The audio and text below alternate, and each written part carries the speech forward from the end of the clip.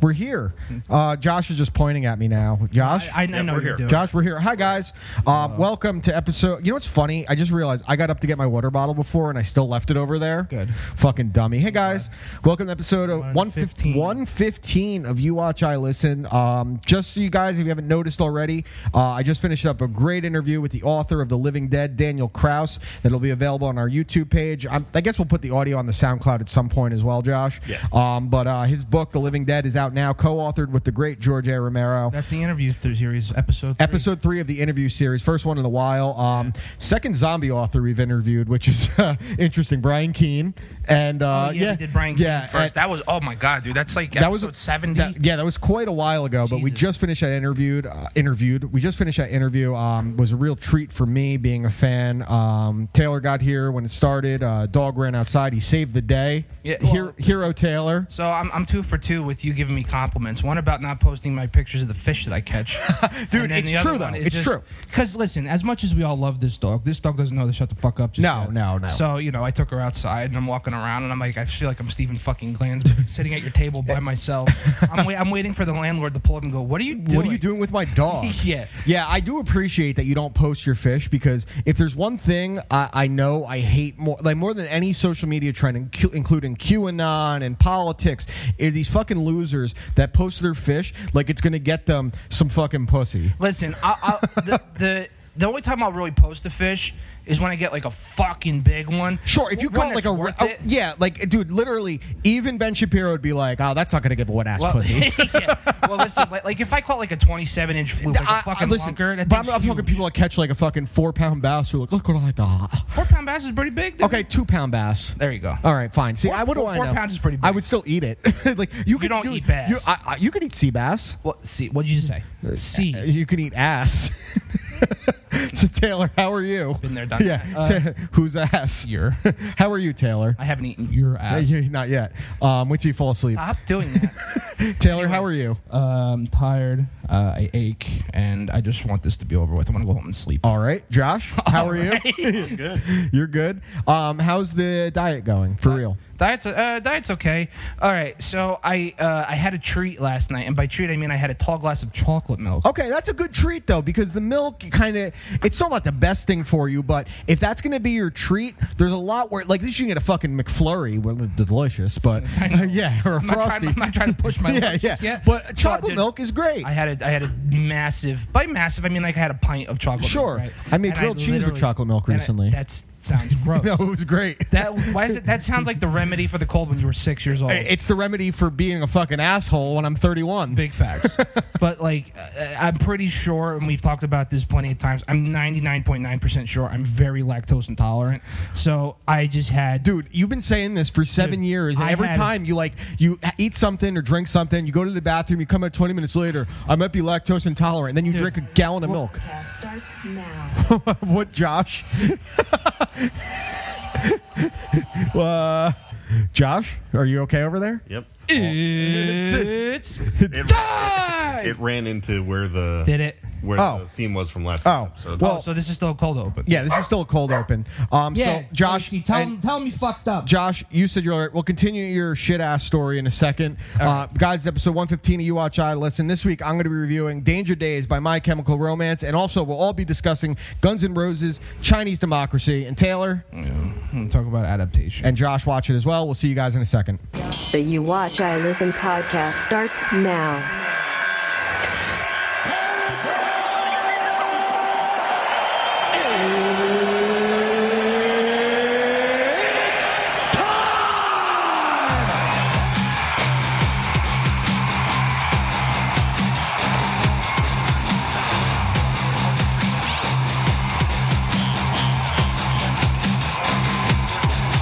Home Depot in Kansas had to be evacuated for a bomb threat. Oh, fuck yeah. Oh, take it out.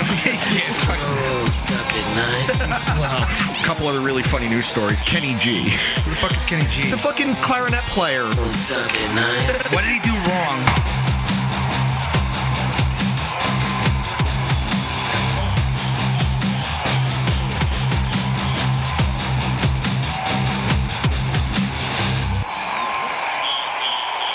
It's time for the You Watch, I Listen podcast. And always remember, don't sniff it, just do it. The metronome was there for a second. So, Taylor, you shit your ass after having chocolate milk. Yeah, so it was like an exorcism. It was the exorcism of Diarrhea Rose. Yeah, the exorcism of chocolate milk. Like remember that Rugrats episode where they're fighting over the chocolate milk? Yeah, I do. Dr. Lipschitz was an asshole. Yo, like scumbag Lipschitz. He's trying to watch your kids and he takes a bath in your tub. Dude, he's a total snake oil salesman. He's like these pastors that like sell like holy water. They're like, this will cure you of cancer. Oh, will it? Yeah. There's still if you're up late, like one night, do what I do. Stay up late and I just go through the channels. I just stare there mindlessly, and you get to one of these guys that his name's Peter Popoff is his name, and he sells holy water. He sells a bucket of Bibles. Dead serious, a bucket of Bibles. That's a weird unit of measurement to sell Bibles. He thought it was literally a bucket of Bibles. Wait, what is this, Family Guy? What do you get this? A pallet of cake? No, it's like a liter of cola, but a bucket of Bibles. A desk of Cheez-Its? And he would he used to have his like big congregations, and people would come up, and he would act like he could like read their minds or whatever, and they'd be like, my son has stage 3 lung cancer, and I'm removing the cancer from his body, and these people pay thousands of dollars to see these jerk-offs. Fucking hacks. They're the worst. There was like just recently these guys that were that ran a church, and they were having a get together when things were really still on lockdown, right. And they talked about how they got this new ventilation system in their church that kills 99% of the coronavirus. I heard about this, despite no evidence of doing so, and they quickly had to retract it and apologize. And that guy had the worst hype man imaginable. Oh my God! Well, let's be fair here. There's very few white folk, especially religious white folk, that can be good hype men. So there was yes. There was the only one time I could think of was when like this was like the coronavirus was like just popping off, and there was this fucking wacko with his piece of cunt wife, and like piece of cunt, and like this slick back hair. It's like, if y'all believe in Jesus, y'all ain't gonna get coronavirus. Yeah. Oh my God! Dude. Remember the remix video? I blow the winds of God. Yeah. COVID-19. Dude, see, like that shit is. Listen, as far as Catholicism, it's a fucking cult at this point. The Catholic Church is a cult. Yeah, I mean, these people that like hide behind religion they talk about their QAnon and the kid touching and the child trafficking. Where have they been with going after the Catholic Church for the last fucking 40 years? Yeah, well, that's the original QAnon. Listen, man, J-anon. Nothing says praise the Lord more than, hey, we don't have to pay taxes. Give us your money, and we're gonna fuck your every kids day on Sunday, or you go to hell. Okay, word. Dude. Yeah, exactly. Serious? And then there was something I found out. It was from Rogan's podcast. So how true can it be? Yeah. Was that Catholicism was really founded on the basis of mind altering substances. They said that when what's his name? Who's the guy? Moses the burning bush found the 10 Commandments. It was 99.9% likely he was tripping balls. Yeah. Well, they also said they said a lot of the type of grass that was around back then had a certain fungus in it that made you trip balls. Yeah, it made you trip balls, which is probably what the burning bush was as well. That's what I'm saying, man. I mean, it's not impossible to imagine, and that's not to say that the moral of the story in the Bible, and I'm not trying to degrade what anyone believes, but it's not to say that the moral story that's what the Bible stories really are. Like, it's a story. Yeah, it's a story. It's supposed to have these like ideas of faith in there. If you want to believe them at their word, absolutely, you can. You can believe whatever you want. You also don't want to believe that dinosaurs existed or that dinosaurs walked with Jesus. Yes. Instead of that, we walk with Elias. They really believe that dinosaurs walk with Jesus. Did they? That they think it's impossible that dinosaurs could have lived 65 million years ago because the Earth was only created 6,000 years ago. Oh, shut the fuck I know. up. Yeah, exactly. Mormons too. So hey, listen, man. Listen. Moses trips balls. He comes down with 10 Commandments that we follow for the rest of the time. Noah didn't build an ark. He found the thing that Jack and Rose sat on, and he's like, "Come on, guys." David Gilmour takes acid and he writes The Wall. Yeah, that's pretty much what it was. But Taylor, how was your week? It was fine. Nothing really special, to be honest with you. Josh, how was your week? He just nodded. Thank you. Good good audio medium, Josh. Word. He literally just shrugged his shoulders. My week was fine. Had a good little incident I told you about with a bear the other day. So they pick up our garbage Tuesday mornings. I usually take out the garbage to the can, to the street, 6, 7 o'clock after I eat dinner. I was like, I'm going to take it out at 4, just fill up the can, get some cleaning done. So I bring out the garbage, and I go inside, and 10 minutes later, I hear what sounds like something get knocked over outside. I'm like, whatever the fuck that was. So I bring out the dog 10 minutes later, or 5-10 minutes after that, and I see the garbage completely knocked over. You saw a picture, cat litter, which is fucking great. That's awesome. All over the place. And Lacey is fucking freaking out, barking. I'm like, there's nothing there if it was here, but I could see wet paw prints because it just rained recently. Bring her around front, go to the bathroom. I come back around, and she's still barking. I look straight ahead on the other side of my car. Is this big motherfucker staring at me? And I'm like, oh, shit. So I pick up the dog. I run inside. I'm like, landlord, you got to come see this shit. It's a big fucking bear. So we're looking at him. He walks into the woods. We go back outside. I'm like, where is he? Then we see he's across the way at the neighbor's house tearing their garbage apart. Then this motherfucker with the mouthful of garbage just walks right back. The picture I showed like close up. That was a 500-pound motherfucker. Yeah, it's a big dude. And then he just walks around. He's hanging out in the backyard. He literally just sat down and he just sit there and stared at me. See, that's a weird thing. And Josh and I grew up around this with bears. They're usually, late at night, early in the morning. When they're coming around that time of day, that bear has some fucking balls on him. He's a little risky. So that was probably the most exciting thing about him. I like bears. I just don't want to see him that close. See, where I grew up in Pompton Lakes, the only real bear incident we had when I was a freshman in high school, and there was like 2 ways for me to get home. Dude, when I tell you there was helicopters... No helicopters. There was helicopters. For a bear? News 12. They shut down 3 streets because and it's so funny considering how close you live to us that it was like a happening. But the thing is, like you've been to my parents' house. Yeah, so sure. It's the essence of suburbia. So like we're right on top of each other. Yeah. So a bear running through the yard is like, yo, what the fuck? is going on here? For me and Josh, like we see a bear most of the time. We're like, oh. Like we've had, I'm sure Josh has had as many close interactions with bears as I have growing up. The first, I think it was like it was the first night when I lived at Greg's in West Milford.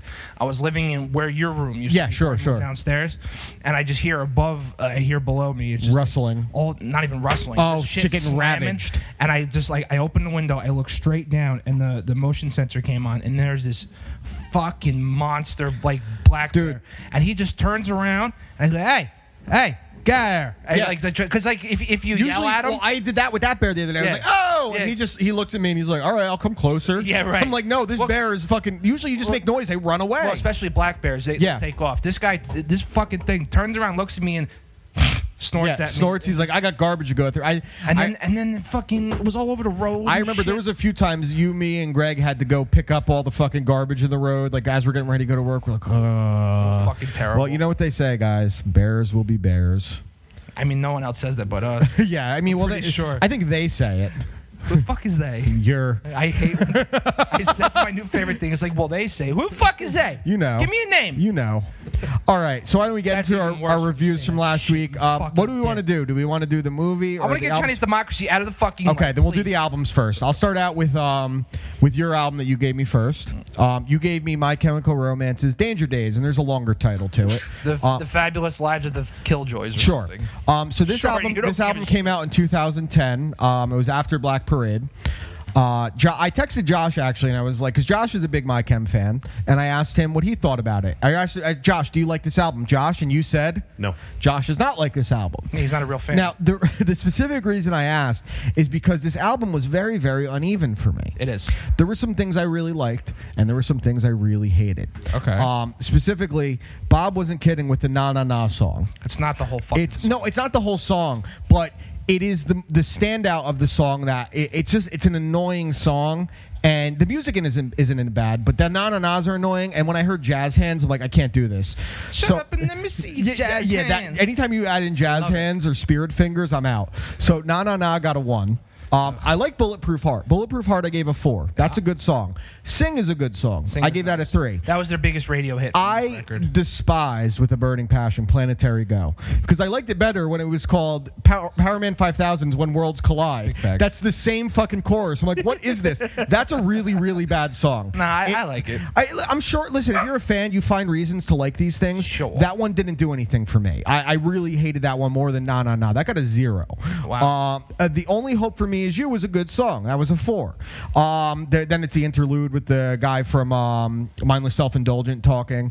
Then you have Party Poison. Really like that. Punk sound to it. That's a 5. Save Yourself, I'll Hold Them Back was a 4. Good song. The song that surprised me the most that I liked, because it definitely has more of that like indie sound to it that I thought I would. That first time I heard it, I'm like, I should hate this, but I kind of like it, was Scarecrow. I gave Scarecrow a 3. I love Summertime. Summertime was great. That was a 5. Destroyer was 3. It was more of a straight-up rock song. Destroy. Yeah, it was like a straight-up rock song. 3, I'll give that one. The Kids from Yesterday is really good. I gave that a 4. It actually really reminded me of David Bowie's Heroes. It had the same kind of tone to it, like of the actual sound. Yeah, I didn't even think about when that. you listen to it, I'm like, oh, this sounds like Heroes. All right. Then you have another interlude. Vampire Money was awesome. That's a 5. It's a punk rock song. It's an anti-war song. That's a great song. We Don't Need Another Song About California. I give a 4. I didn't really love the first half of it. Even though I like Bulletproof Heart, Sing, I think I've heard so many times, and I hated Planetary Na Na Na so much that the top half of it kind of hurt the back end of it, but I ended up liking it more than I thought I would, considering how it started. Sure. So, I also, to be fair here, I was not a huge fan of the Black Parade. It grew on me, but I also admit I'm not a big fan of the rock opera kind of style. I have I exceptions to the rules, but my biggest thing with My Chem is that I thought after 3 Cheers is that they got a little more heavy-handed with their lyrics, although they became more musically structured and sound and tight. I'm going to give this album a 3 out of 5. Better than I expected. There's some really, really good songs on here. Ooh, this is just make sure she doesn't pull no fucking chords. I'm sorry. No, you're good. I'm sorry. No, it's fine. I dropped my notebook anyway. Good. Fuck that notebook. So 3 out of 5. I want to go back to I understand. I get it. First time I heard it was fucking lame. I'm sure it could grow on you. But my thing is, when you hear that song live, I could totally see that being a great live song. That's what it's written for. Yeah, you know what I mean? It's an anthem. It's an anthem song. Exactly. Yeah, and the thing is, I love about this record. I love most records that have intro songs that go directly into the first song. Sure, which is what they do there. Which is, Look Alive, Sunshine is fucking amazing. When you watch the music video, I watched the music video for that song last night. It was like, again, it's so different because the Black Parade was all this gloom and doom, and it was this, black and white and this marching band. And But then you come to this, and it's this fucking otherworldly. It's like a Mad Max meets a Star Wars type of story. Definitely. And I liked it the more I listened to it. I really do like the back half of it. After Planetary, I think the album really kind of hits a stride, specifically when the sound kind of changes. They go from a punk rock sound to the Destroyer, which is just a rock song, to Vampire Money is awesome. So that's a great song. My big issue with people who don't like this record, and again, Josh, listen, he's at least listened. First of all, people who listen to My Chem now and know their back half, 3 Cheers, Black Parade, and this, don't know what the fuck Vampires and Turnstiles. They don't know that record. Drowning Lessons is my favorite My Chem song. I love Drowning Lessons. Was it Crucibles or whatever? Yeah. But so my whole thing is that I think it's wrongly hated.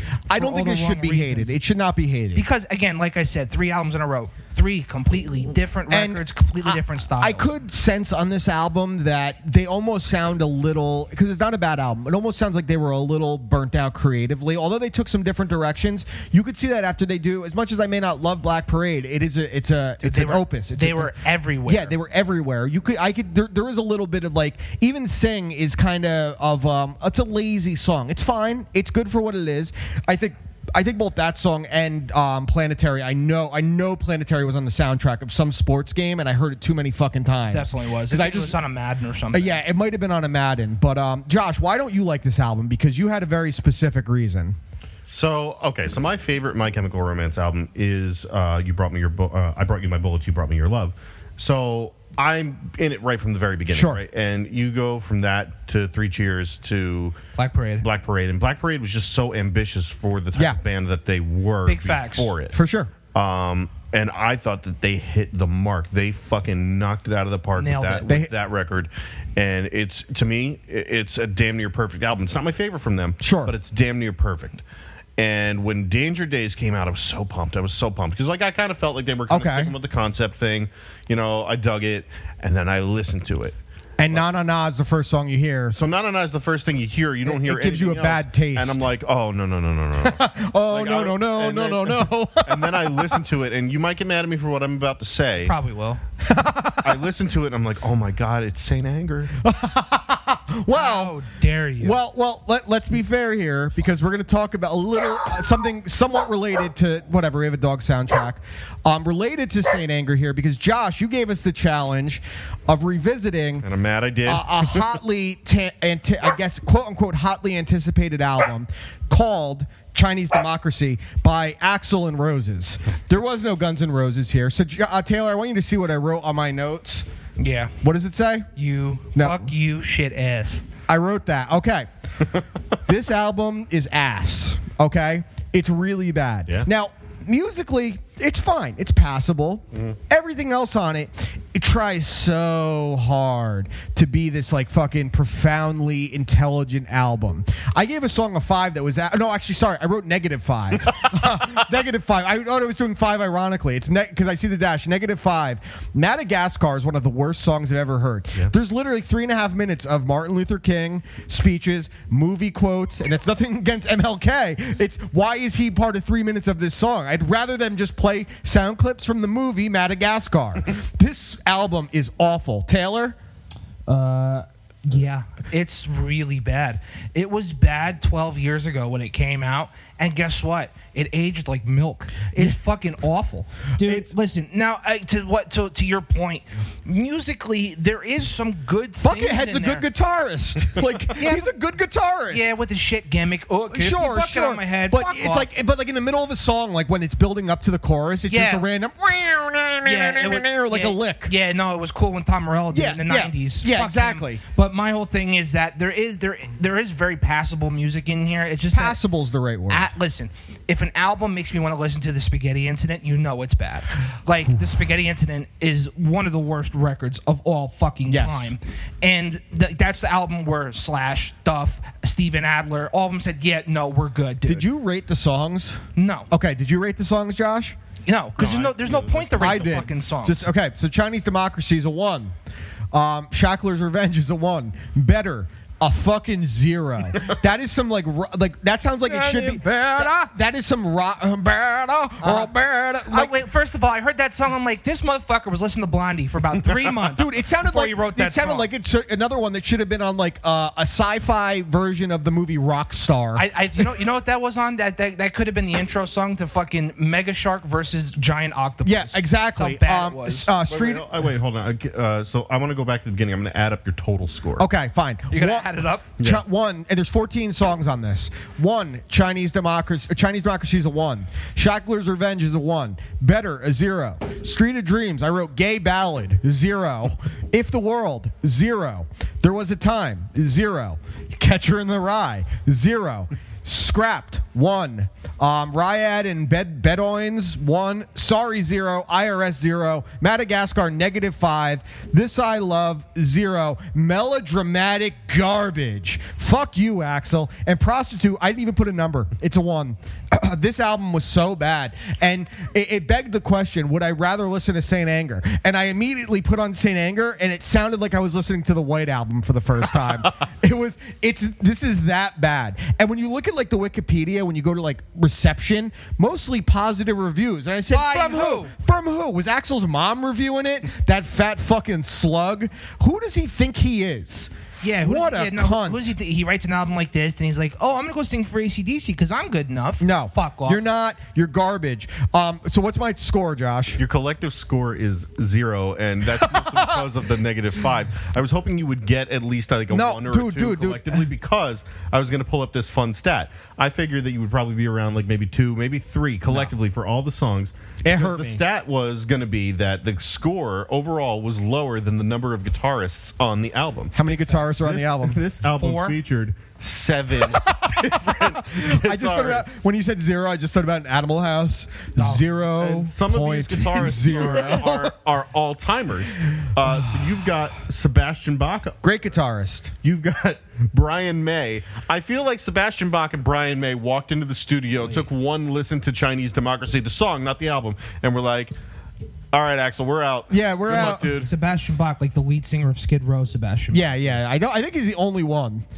But that's why, like, he plays guitar. Yeah, exactly. Yeah, he doesn't play guitar. He's a lead singer. He is actually a very good guitarist, believe it or not. Very good guitarist. Good musician, actually. So Crazy this album cost $13 million to make. How much did it make? Does it have a number on that? How many copies it moved? It made a lot of money. Well, it probably got inflated numbers because of Rockstar came out on, Josh? Or Guitar Hero? So this is just including copies sold.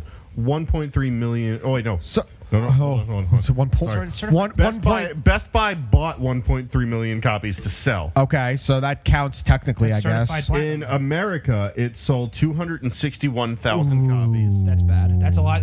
I'm proud of every single one of those units. Yeah, that's, oh my God. Is it Trapped? Trapped has sold more records. In Europe, in Europe, it was a smash hit. Okay. Of course it was. Yeah, of course it was. 2.6 million copies. That makes sense in Europe because, like, Europeans, and Rogan was just talking about this recently. They think like Crow Cop, one of the most deadly fighters of all time. His walkout song was Duran Duran. Like, they're not like heavy. Europeans like some weird shit, man. They like some bad shit. It's all fucking trance, dude. And yeah, this album was really painful, and it really gave me a new appreciation for Saint Anger. It did not enter the Billboard Top 200 until 2011. So 3 years later, when Best Buy put it on clearance for $2. And that was when people stopped buying CDs too. Yeah. They were like, we got to put something in a Christmas stocking. Oh, he wore a Guns N' Roses shirt once. Let's get him this. It's actually like a pretty cool album cover. Oh, it's a really cool album cover. It's a cool album cover. It's a cool name of an album, and then you listen to it and you're like, whoa.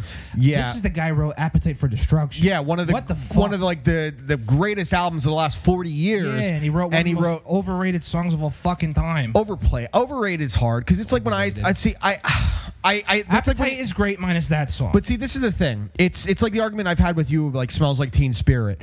It can't like endure this long being overrated, overplayed, and maybe not for you, but it's endured and it got transcended how many generations now? Listen, it was in the San Andreas trailer. I don't need to hear the No, I'm with you. Every fucking single time someone scores a goal. It's one of the I agree with that. It's also they have one of the best covers that's ruined by a stupid interlude of a phone cover with Knocking on Heaven's Door. Oh, yeah. It's a great cover, but then that stupid fucking like phone call in the middle of it. That's one of my favorite Greg lines of all time, and he goes, Guns N' Roses, they're a great cover band. They are a great cover band. They had a few really. I also don't really like Purple Rain. I know that's kind of like people love Purple Rain. Doesn't do it for me. November Rain. Why did I say Purple Rain? Excuse me. I meant November Rain. No, I love Purple Rain. Fucking sacrilegious. No. I'm sorry. I don't like November. I love. We talked about Purple Rain. I like November Rain.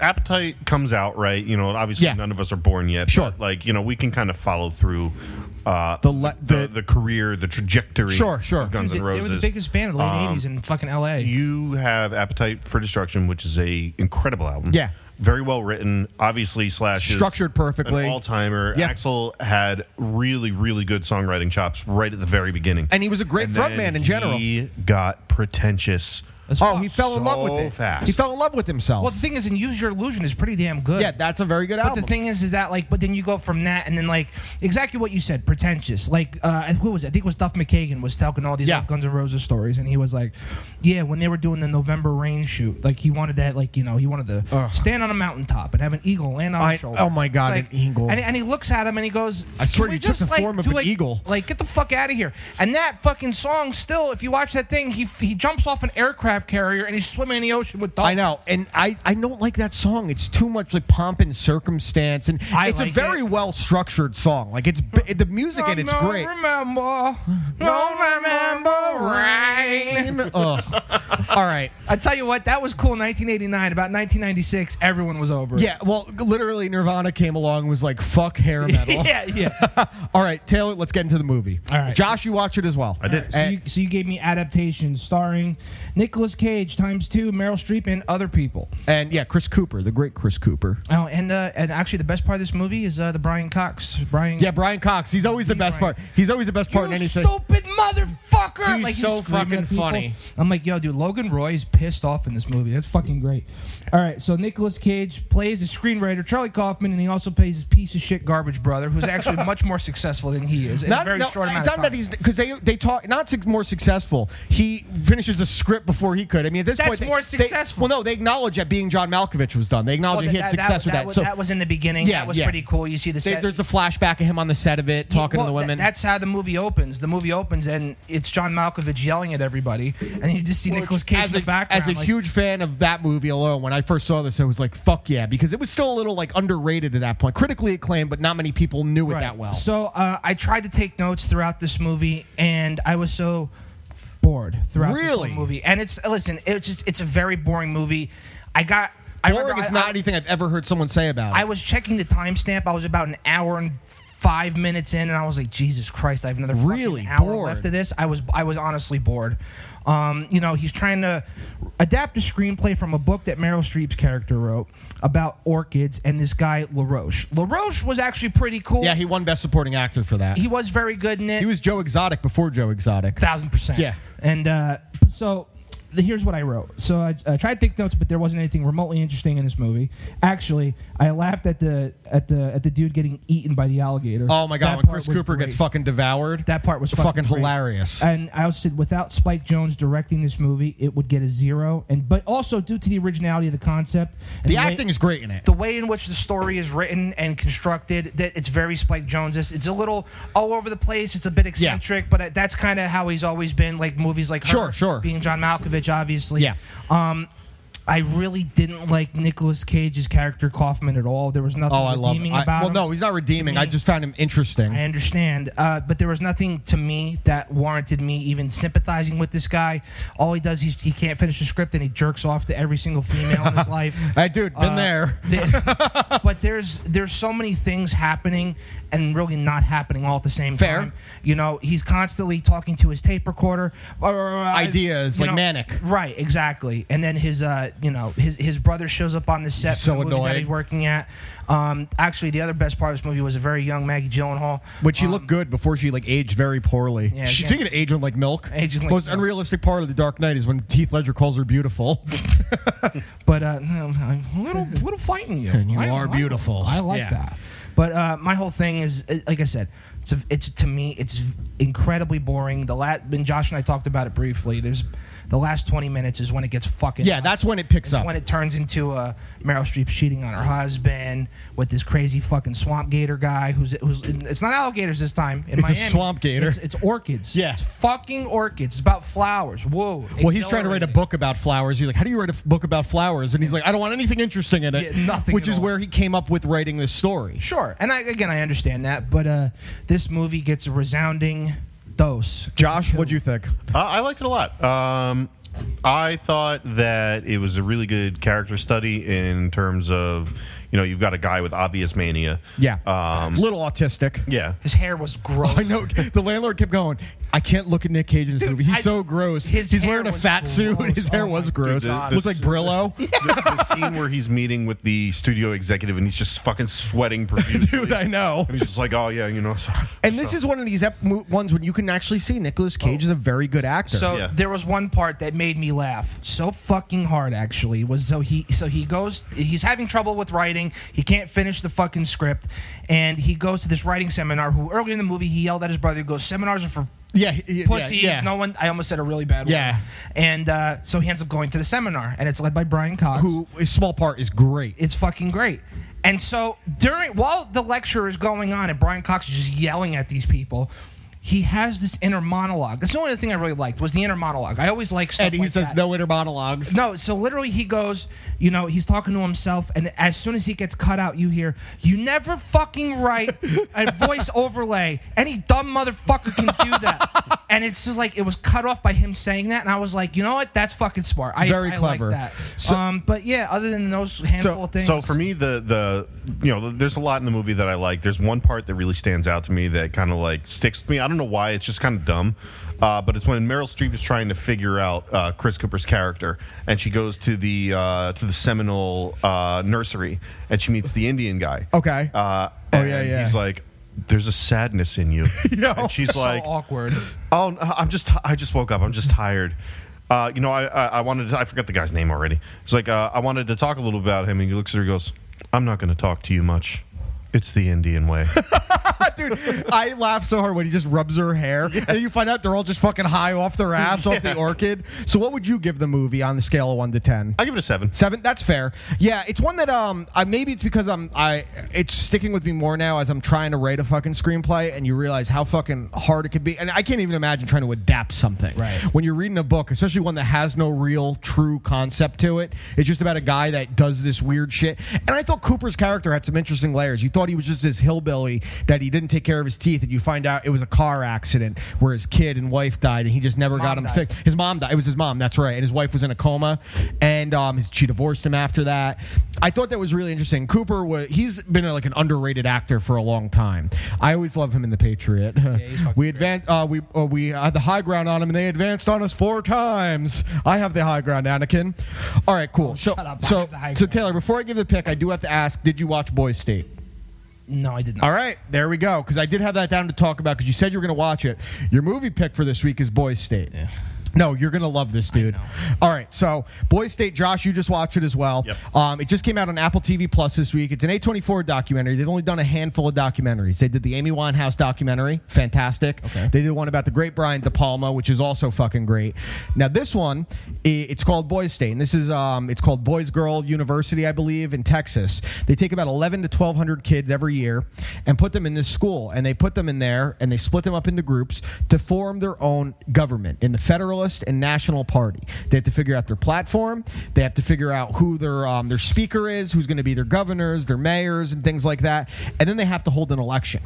And it focuses on a few kids specifically, all from different backgrounds. One is like the traditional rich conservative. One is this kid who is obsessed with politics. It's a very interesting story. He's has no legs. His arm is deformed because he had meningitis as a child. Okay. And then there's a kid that is the child of immigrants who is basically a Bernie bro. He's a liberal, but he's going to this area where it's mostly conservative kids, and he's like, I want to be the one to lead this. There's a few other kids scattered throughout, but you get to see this incredible way that these kids, they kind of all from different backgrounds. The kid that was the speaker, the gay black kid, was a fucking riot.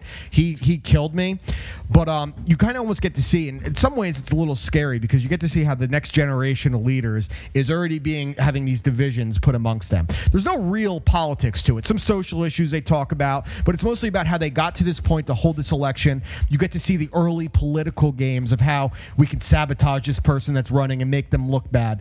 The one kid I thought I was going to hate, and I ended up liking him towards the end of it. And when I sent you the list of people that have gone to this, Taylor, it's wild. But you had politicians, you had political figures like Rush Limbaugh, you had Michael Jordan, Heinz Ward, James Gandolfini. It's pretty fucking crazy when you look at it. It's only about an hour and a half long. Absolutely enthralling, and I ended up liking all the kids by the end of it when I didn't early on. So my pick for you this week, and I can't wait to talk about it, is Boys State. All right, sweet. I'm actually I'll watch that. Sure. I don't have a fucking choice now. Yeah, true.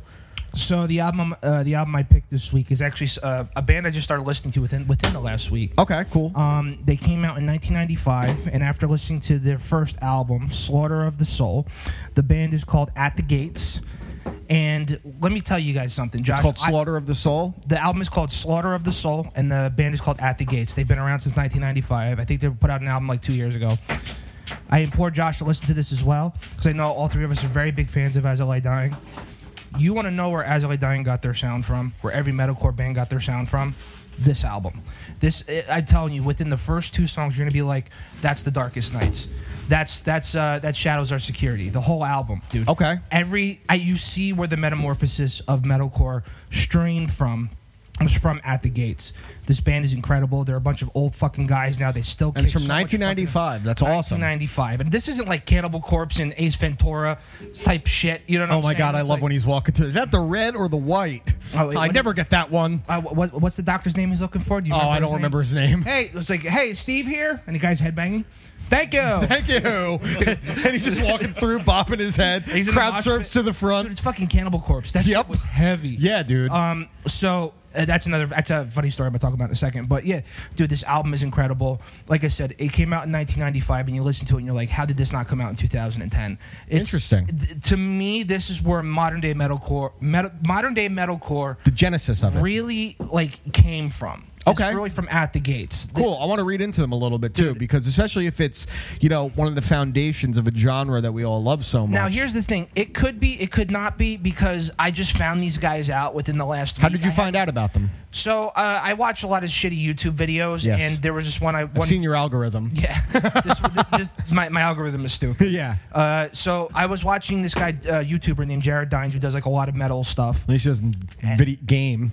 He's not a gamer douchebag. That's fucking awful. So he was talking about, he's like, the 5 metal bands I don't listen to at all, and he's like listing them all, and he goes, At the Gates, and I'm like, why do I keep hearing this band? You've heard of like through the years. You've heard about them. I've heard about them. I've never listened to them because so you never even heard a song by them. Never. Okay. And it's one of those bands that again, they've been around for over 20 years at this point, and I'm just hearing about them now, like, and they're still putting music out. That's very interesting. Yeah, it's just a band that and they're a huge band apparently. More so like across the overseas. pond. Yeah, right. Just like Chinese democracy. Yeah, right. Hopefully, I'm confident it will not be as bad as Chinese democracy. Even if let's say I hate it, I'll still love it infinitely more than Chinese democracy. Dude, it's so fucking good. It's like when I listen to this again, I hear As LA Dying, I hear Wage War, I hear so much influence throughout the genre.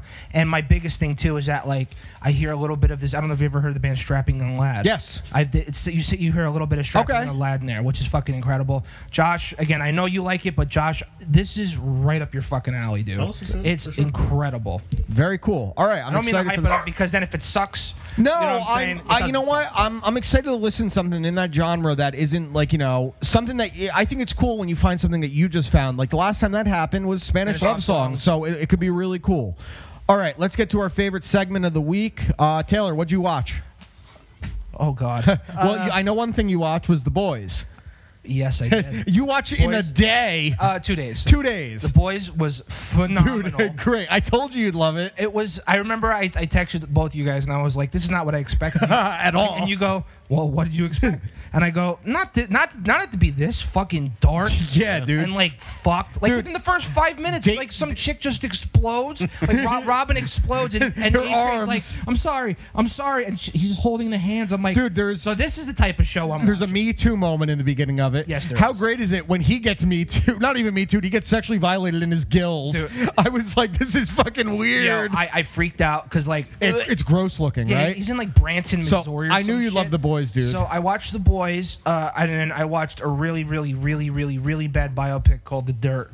It's horrible. It's horrible. Next level bad. The only part that's pretty good in it is when they talk about Vince Neil losing his daughter. It has some interesting parts, but it just felt like music biopics, like, they should be more interesting, I feel like. Well, here's the thing, and if there's any And band that to story- be more interesting, you think it would be Motley Crue because they did crazy shit all the time. But it's like the rock and roll lifestyle and that whole like legend is almost entirely based off of like shit like Motley Crue did. Yeah, You for know what I'm sure. saying? I mean, legendary exploits. Well, like I said, the only part of the movie where I was very impressed was when Vince Neil lost a daughter, and the part that was like I remember. So his daughter's laying in a hospital bed, and the guy who's playing Vince Neil, who was actually pretty damn good, the cast was fine. Goes, is like she's going into surgery. I forget why she was sick. I think she had cancer or something. Yeah. And the little girl just goes, "Daddy, don't let them cut me again." And I said, I started tearing up. I go, "Fuck you, dude! Fuck this movie! Don't fucking do this to me! You're gonna show Tommy Lee eating a chick out and her squirting across the room. They should have shown a kid drowning in Tommy Lee's pool." And I'm like, Jesus, dude, when he punched his girlfriend, I'm like, that's not because he called his mother a cunt. and MGK played Tommy Lee, not bad, not bad at all. He was fine. He was in Bird Box and he wasn't bad.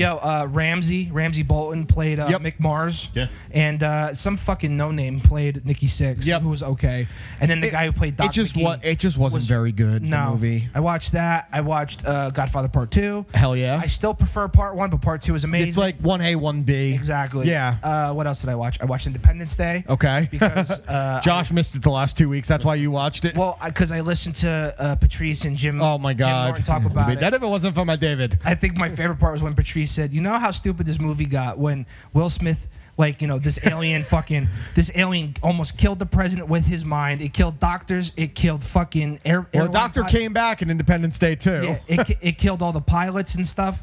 And he goes, "This motherfucker didn't even knock out the alien. He knocked out his outfit." Yeah.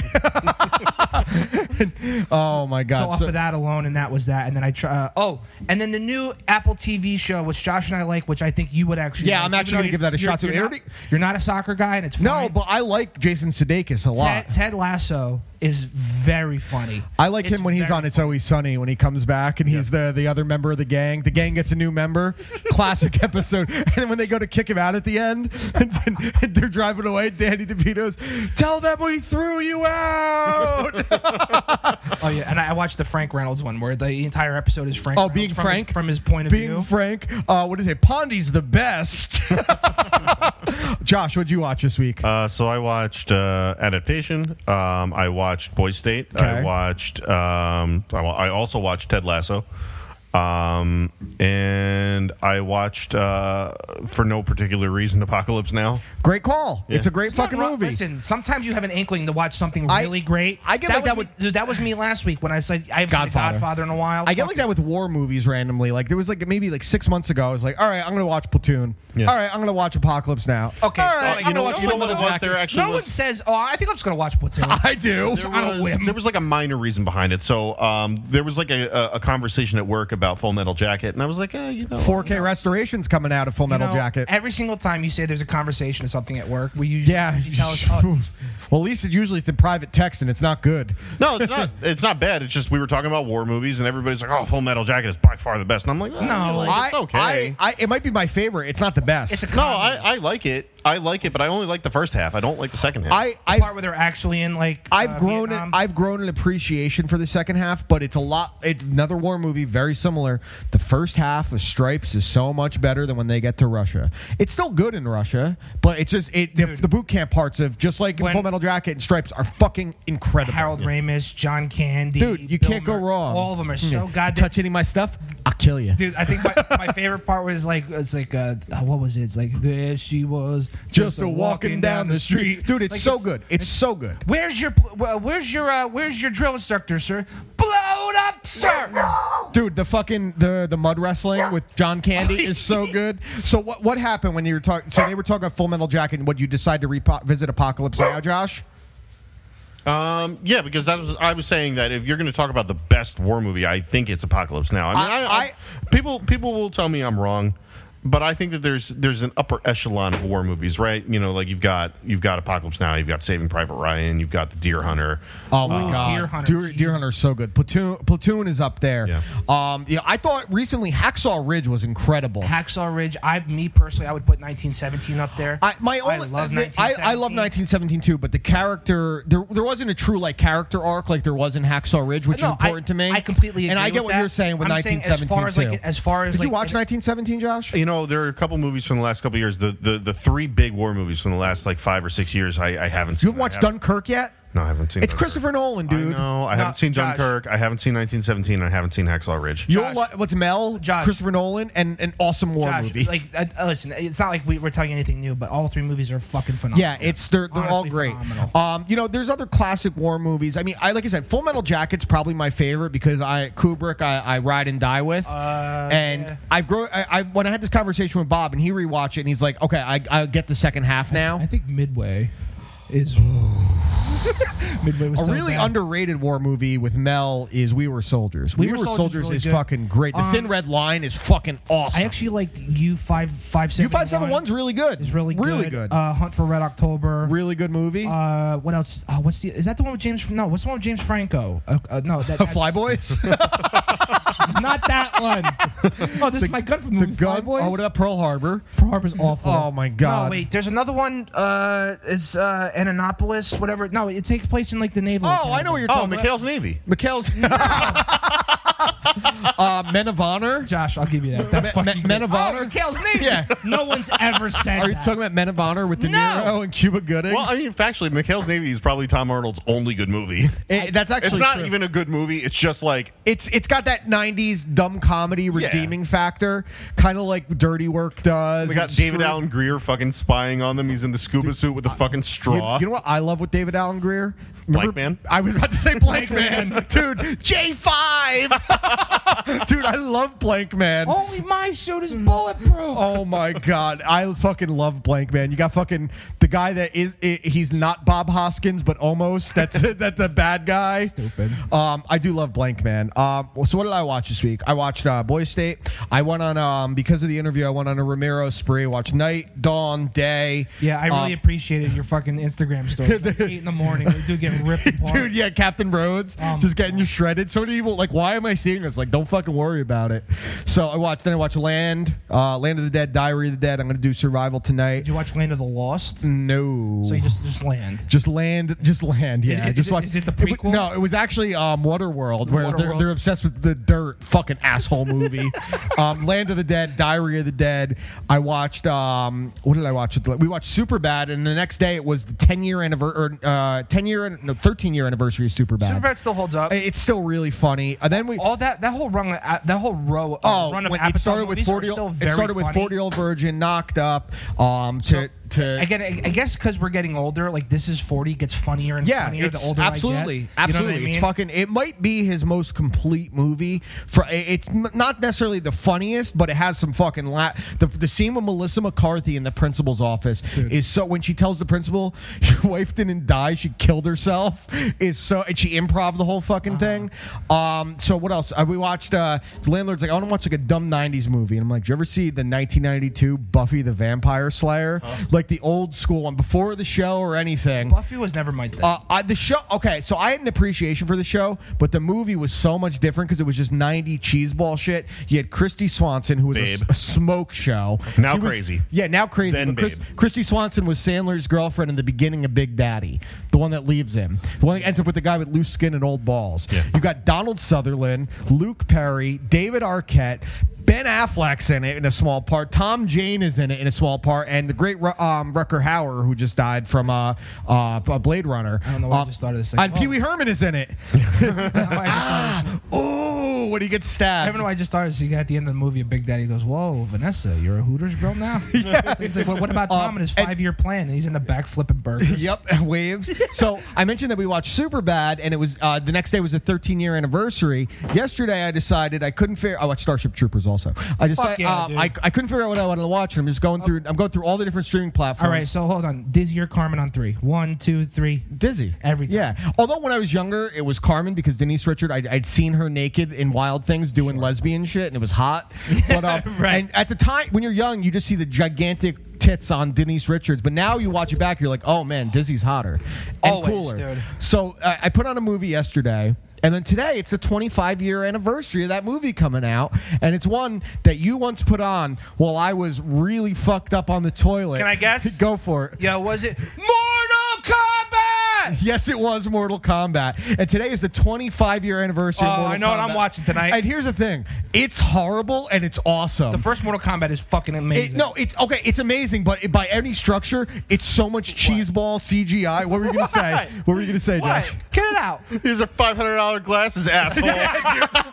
Dude, like the way they're on the boat and just skulls are flying over through the clouds. I just love when he fights Goro, just like the first thing he was like, all right. Goro actually still looks pretty good. He just goes, all right. Let's dance. Split, punch right in the nuts. Dude, like when they're spying on Kano and Shang Tsung and Goro talking, and then they send all the guards after him, and then they just get cornered, and the music picks up, and then fight, and they're just like, dude, it's such a Power Rangers. I don't think so. Dude, it's such a Power Rangers fucking scene with the putties and shit. Dude, they're gonna get their asses fucking kicked. Christopher Lambert as Raid, and he's supposed to be a fucking Chinese elder god. Dude, you got Christopher fucking Lambert, and then, Highlander. And then then in the sequel, they got a guy that was a knockoff of Sting, like the singer. From the Police. Yeah, what's his name? Reamer. The guy who plays the shifty fucking porn mogul in The Girl Next Door. And he's also also the android in Aliens. He's the main android in Aliens. Yeah. Well, yeah, but in The Girl Next Door, yes, correct. Mortal Kombat is fucking great. It's fucking great. Katana could still get it. Oh, dude, and so can fucking Sonya Blade, who was as good Veronica as Mortal Vaughn. Kombat was. Don't talk about Annihilation. Was Annihilation, dude? They had fucking Jax. The guy was playing Jax. He had the fucking rubber metal arms that you could tell were rubber because every time he threw a punch, the arms went like they this. would flap. And every Liu time. Kang, the CGI at the end of it when he turns into the fucking dragon. You know what bummed me out? Because I was a bit of a Mortal Kombat. And Shao Kahn was like a fucking skinny white guy. Dude, he sucked, dude. Like the one part Mortal Kombat Legacy was awesome. Yeah, it was. The fan made. The webisodes, yeah, right? the webisodes. The part that bummed me out the most was that like I was a pretty big nerd for Mortal Kombat. There's like the backstory for Sub-Zero, Scorpion, and then like Cyrax and all like those crazy ninja clans that turn into cyborgs. That shit is dark and it's so fucking cool. And then Cyrax is just like, Okay, dude, here you know what a super underrated game was Sub-Zero Origins on the Sega Genesis. Did you ever play that? It was literally the backstory of Sub-Zero and how it was Shang Tsung that, or no, it wasn't even Shang Tsung. Quan Chi was the one that Quan like Chi was a cunt. Quan Chi. Mortal Kombat 4 is probably the one I played the most, and N64. They were the first ones that added in like cutscenes at the end whenever you beat it with a certain character. And I loved if you beat it with Johnny Cage. It was him doing an acceptance speech, just bragging about himself, and then they throw fruit and vegetables at him. That's great. It was fucking great. So we all watched some good shit this week. Taylor, you and I watched UFC 252. Yes. Really, really good card. We did not do well in betting whatsoever. But I'm going to make an announcement. And for the first time in 10 years, 10 fucking years, 10 years of picking cards against this cocksucker right here. This is the first one. UFC 252. It's going to go down in the record books where I beat you in picks. Well, so we picked the 5 fights. I won the first 3. You won? No, because yes, I did. Because what happened? I had Rosenstruck. I took Dos Santos. Correct. I had. You're right. I won the first 3 fights because then. Well, I got the first fight right. I know I got the first fight right for a fact. No shot. I definitely got the first fight right because I was 1-0 and I lost in the second fight. Because I picked O'Malley and I picked DC. You picked Stipe and you picked Vera. I picked O'Malley. I said I can't pick against O'Malley. Well, then I didn't lose. Yeah. So you didn't lose. You tied. Fuck, I tied again? You tied me again, yeah. This Gray Mandarin and Frankie Edgar all over again. Yeah, you tied me again. Dude, that's like that goes back. Fucking. You just thought you won. Break your phone more. She'll break it again. So O'Malley's fight, at first, obviously, we thought... who cares, dude? I fucking tied. You tied, yeah. Why? Because I definitely said I can't pick against O'Malley. Dude, tying is like kissing your fucking cousin. It's so stupid and fucking pointless. You kissed your cousin? Why the fuck would you do that shit? You kissed your cousin? No, you're going to do what? You eat pieces of shit for breakfast? You do that shit? Fuck off. No, I tied. Shut up. I fucking tied. This is awful. All week, I was coming in here and I was ready. I picked O'Malley, too. Yeah. Oh, you know why? You know how I remember now? Because I'm like, I know who you're going to pick, and we're both going to pick. Yeah. Say it. I just said Vera would give him a fight. And you know what's funny is that... No, you're going to eat... It's not even necessarily funny, but when we first saw it, we thought O'Malley got hurt on the when he rolled his foot or whatever. It was on the leg kick. It was on the leg kick, which is exactly how Henry Cejudo injured Demetrius Johnson in their second fight. So, I think... Did you tweet it was Front Row Brian. Front Row Brian is one that pointed out. And if that's the case, and there's no way to prove definitively, but... O'Malley's pace and his stance changed dramatically after those kicks. Immediately. Well, because he rolled the first time, and he stood there, and Vera looked at him and go, like, what are you doing? Yeah. And at that point, it was like, all right, something might be wrong. And the x-rays came up negative on his foot, so he had ligament damage, which is more likely from the kick than anything else. And then when he rolled his foot, it made it worse because he had no stability. Well, he looked great before that. Vera's no joke, dude. Vera's a really, really good fighter. Well, so because everyone was talking about, even Rogan talking about that his last fight where he was fucking robbed. Yeah, he got robbed. So I went back and I watched that fight, and he was 1,000% robbed. Yeah, he's a very, very good fighter. So I think it's a good bounce back fight. I'm super bummed. Again, listen, and you taught me this a long time ago. A win is a win is a win is a win. It doesn't fucking matter because that's more money in his pocket, and and he goes up. I think looking at it from that point, I think it was only a matter of time O'Malley would have caught him. O'Malley probably would have, but like you just said, it's I have a real concern for O'Malley's long-term career. Well, especially because he's so young, he's already had crazy, multiple foot injuries and leg injuries, and two of them in the cage. Well, especially ages you fast, dude. The amount of kicks that he throws, that's such a big, the way he moves, and the way he moves, and that was so Dominic Cruz, and we saw Cruz come back, and he beat Dillashaw when he came back and won the title, and then he lost to Cody Garbrandt. He wasn't the same guy. He still moved really well.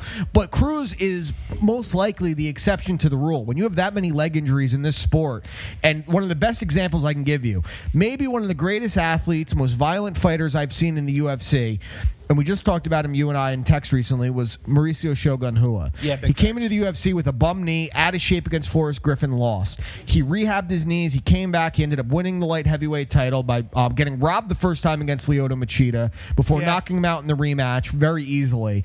But he had aged so quickly. Like, even now, he's only 37, and he looks like he's 45 because, especially when you cut weight and you have to dehydrate those already damaged ligaments and joints and bones. mean, with Shogun too, you got to look at it like how long his career was. I think when he won the Grand Prix in Pride, he was 22 years old. 21 years old. And who did he run through? He ran Rampage. He ran through Ricardo Arona. It was just one after the other. It was a murderer's row of Little Nog. Yeah, that's what I'm saying. And to win the Grand Prix, that young, Sakuraba, over and over again. He's a certified legend. The guy's a fucking animal. And I mean, he did get his ass kicked. I mean, listen, if by some miracle he catches fucking Jon Jones in that fight, Jon Jones is the same guy today. But Jon Jones rocked him in the first 2 seconds with a flying knee and then just took over.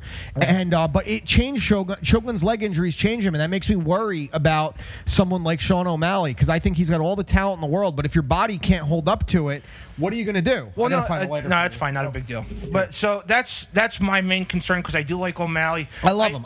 I even said in the group chat before, as he was walking out, and I said it to Bob that night, and I felt like a fucking asshole. But like, I made an asshole of you. If everything works out, if everything were to work out correctly, which face it never does. No, O'Malley is the next big thing. Yeah, really, I mean, and he's still young, and it's probably better that he has this loss now, because maybe he changes his training, maybe he does things that aren't going to be as high impact on his legs and his feet.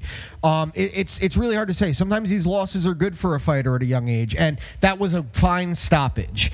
That fucking elbow was brutal, and Herb Dean could see that his leg was shot, and you saw the way he. No, and in those circumstances, you do have to save the guy. Sure. Also, because listen, at the same time, I'm sure Dana White has probably Dana White's talked this fucking kid. They had a Stephen A. Smith voiceover package, and they compared him to Lamar Jackson, which is fucking weird. Look at the way he spins. Shut up. Someone needs to take Stephen A. and just tell him to, like, listen, stick to your bullshit football takes. No one gives a shit what you have to say about MMA. No, you don't know anything about Joe Rogan bullshit about. We learn nothing about Conor McGregor. No. I don't mean to go off track. No, I get what you're saying. But to go back, I want to go back to I want to revisit the card real quick. Yeah, sure. I wanted to get to the main event next. I want to talk about Stipe. What else did you have to say?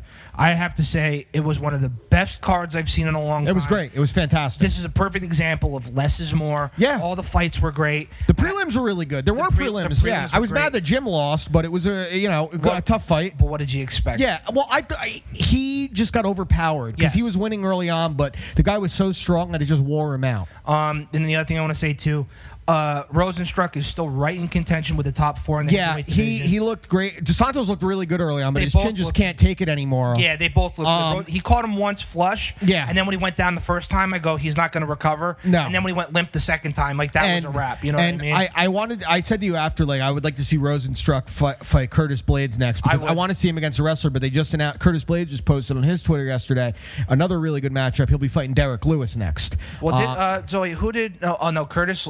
Everyone got brained by Francis. Yeah. So that was Curtis' last loss was Francis too? Yes, correct. So that's twice. He lost to Francis twice. Those are his last two losses. So that's the perfect opponent too. So if Derek Lewis beats Curtis Blades, Rosenstruck, if whoever wins should fight Rosenstruck next. Whoever wins between Curtis Blades and Derek Lewis fights Rosenstruck. Well, I think no matter what happens, the next fight, at least for Stipe, it has to be Francis. Yeah, it sounds like that's definitely where they're going. It has to be. Now, so we'll talk about the main event, and then we'll talk about that. I thought it was a great fight between DC and Stipe. First round was incredibly close and probably edged out to Stipe until he got a little flash KO from DC right at the end of the round. Yep. And then you saw Stipe start to take over in the second round. I thought he definitively won 2 and 3. I had DC win in the fourth round, and then the fifth round was really close, but I edged it to Stipe. And two of the judges had it 2-2 going into the fifth. One of the judges had it 4-1, 3-1 for Stipe going into the fifth. But it was so competitive. These guys match up so evenly. I don't want to hear anything about eye pokes on either side. It sucked that eye poke happened to DC and he lost the vision in his left eye, because it could have been a completely different fight, because we saw he was the fresher fighter in round 5. Yes. But if you can't see out of your one eye, you're not going to have much of a target to hit. So I don't want to blame the loss solely on that. I think a lot of credit has to go towards Stipe. He obviously knows his opponent. You know, he trained hard for it, and Stipe is the best heavyweight in UFC history. Who, Stipe? Yes. Yeah, I would say he's definitely the best heavyweight in UFC history. I want UFC. Yeah, Fedor is still the best heavyweight of all time. Yes. So, what's funny is I think Prime Fedor would beat Stipe, but Prime Fedor would lose to Cormier just because of the way they match up. I think so too. Just the way they match up. So my whole thing with this fight, again, I didn't have it 3-1. I had it 2-2 going into round 5. I had it 2-2 going into round 5. Oh, you did? I thought you had 3-1. No, I had it 2-2 going into round 5. I had 2-2 going into round 5, and I was fairly confident that DC was going to find a way. And there were glimpses where he almost had he probably won the first minute and a half of the round. Definitely. But then you could see in the clinch that Stipe was able to get better angles, and he dominated more of the time, and then he landed the harder shots. Yeah, definitely. I really, again, despite my parlay eating shit, I really just want to see DC. I would have loved to see him go out on his horse. Yeah, he's a warrior. He goes out on his shield. Yeah. I'm glad he did that, and I'm also glad he had an opportunity in the interview. Joe gave him every opportunity in the world to say that. I'll think about it. It was the eye poke. You know what I'm saying? He gave him every avenue to blame it. He said it is what it is. He goes, it is what it is. Yeah, you know what that is? It's part of the game. That's the heart of a champion. Yeah, that's. And he also knows that he had an eye poke earlier on, and it could have just as easily affected Stipe. And he knows that he had chances to knock him out. He had chances to take him down, go for a submission, and one accidental illegal blow shouldn't change the entire course of a fight. It was also late in the fight. It was a bag. It was it was really bad. If he says he can't see out of his eye, what you said, detached retina. No, and it turned out it was it's something with the cornea, the cornhole. He probably got a cornhole. Yeah. Let's go back to the station and cornhole us a drunk. But overall, I really enjoyed the card. Oh, it was great. It was a lot of fun. It was a blast. My favorite part was watching the whole fight. Bob came over to watch Stipe DC, and he fell asleep throughout the whole fucking fight. I wish you I told you to throw soy sauce at him. No, you said, why don't you put jelly in? You should have actually taken a piss on him. Like it was Deco. That would have been great. But there was some other UFC news that came along.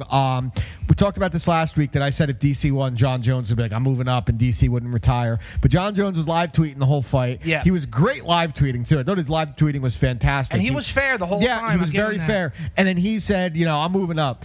And then it comes out the next day, he's vacating the light heavyweight title. Now, Jan Blachowicz and Dominic Reyes are going to fight for the vacant light heavyweight title officially. Dominic Reyes got that. That's just me. It's a tough fight. It's a tough fight. I'm saying if I pick this is the thing.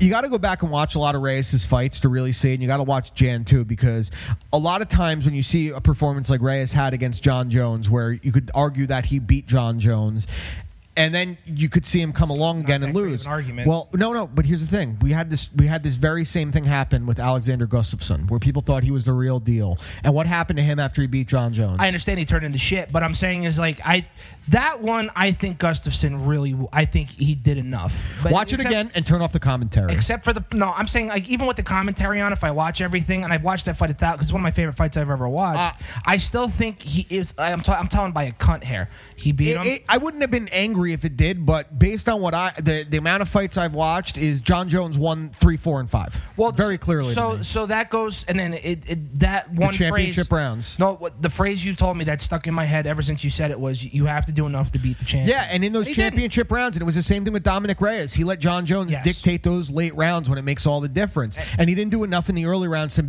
clearly, definitively win at least one of them. Exactly, and I completely agree. So now Jon Jones is vacated. He's moving up, and again, I would say watch some of Jan Blachowicz's fights, because he's going to give Dominic Reyes a much tougher fight than people are expecting, because we have this great performance in mind against Jon Jones. Jon Jones is saying he's moving up to heavyweight. He's like, Dana White even said like we've had good discussions with Jon, so he will most likely be fighting the winner of Francis and Stipe.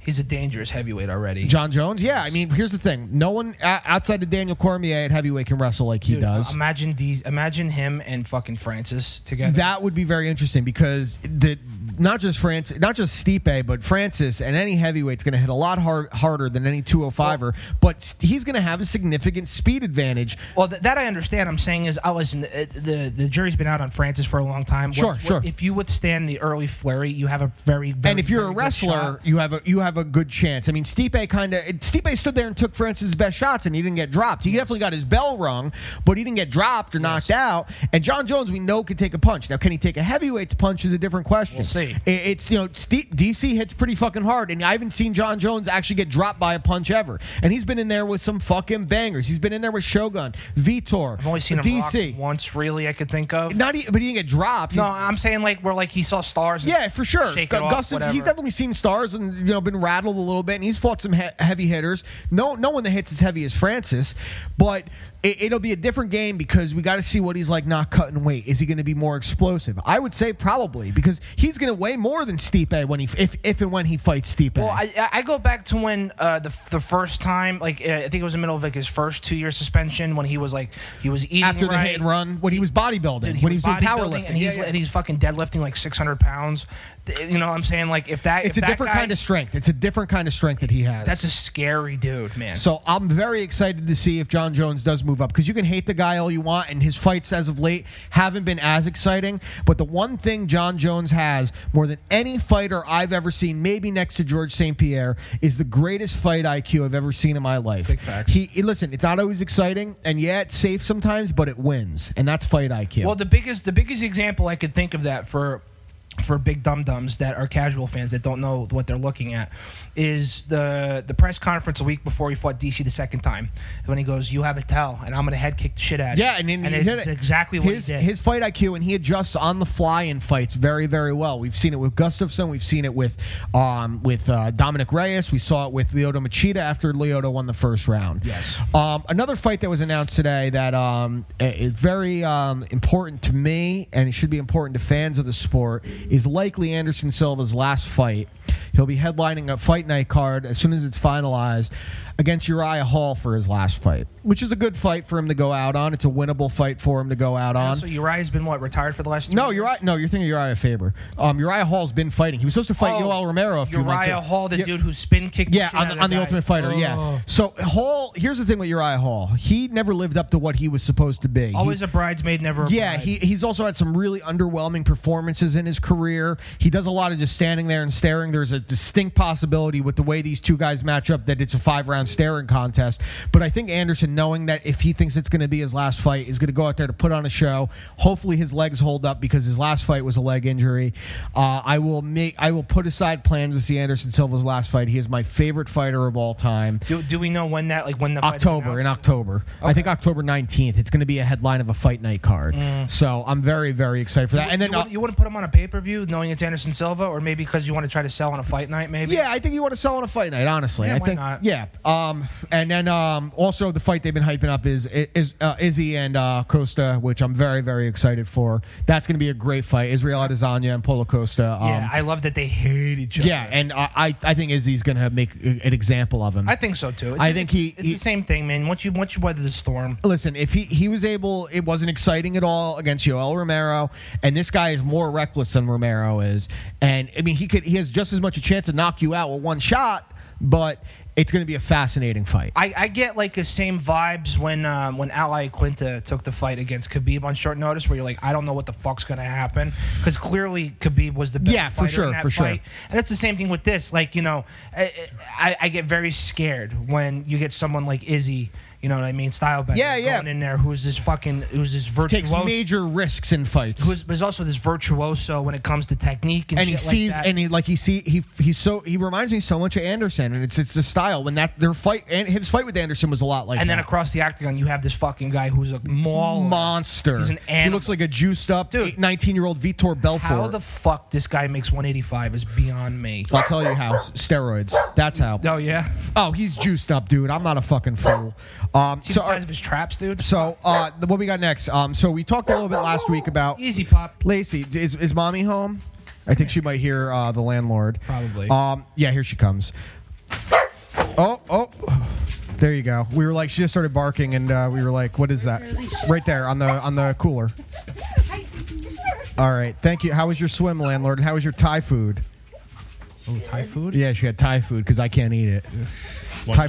Peanut oil fucks me up. If I have something with peanut oil, I have diarrhea for days. Right. Want to go to Five Guys? Five Guys. I missed the first 20 minutes of 21 Jump Street because I had Five Guys and I had diarrhea for it. Yeah, you want to accidentally order extra cheese and extra patty like that? You got to double. Still one of my favorite things. What the fuck is this? Dude, it's like a quadruple burger with like fucking... I was like, that's a big burger, dude. Did you listen to Rogan with that comedian Ali or whatever from this past weekend, the one that toured with him? No, I haven't. So it was pretty fun. She's really funny, but she's like, you eat like an animal. She's like, you went to In-N-Out and you got like 14 burgers. She's like, no, I got 4 of whatever these were. She's like, how many patties is that? He goes, it's an 8 patty count. Yeah, what's the patty count? Yeah. He said it's an 8 patty count. I was like, that's fucking funny. So last week we talked a little bit about the situation on the Indians with Zach Pieslak and Mike Clevenger. Yeah. How they went out. Now, I don't know if you've read any of the reports that came out this week that they had a team meeting and their teammates were extremely unhappy with them. Of course. The one name that made me happiest was seeing Oliver Perez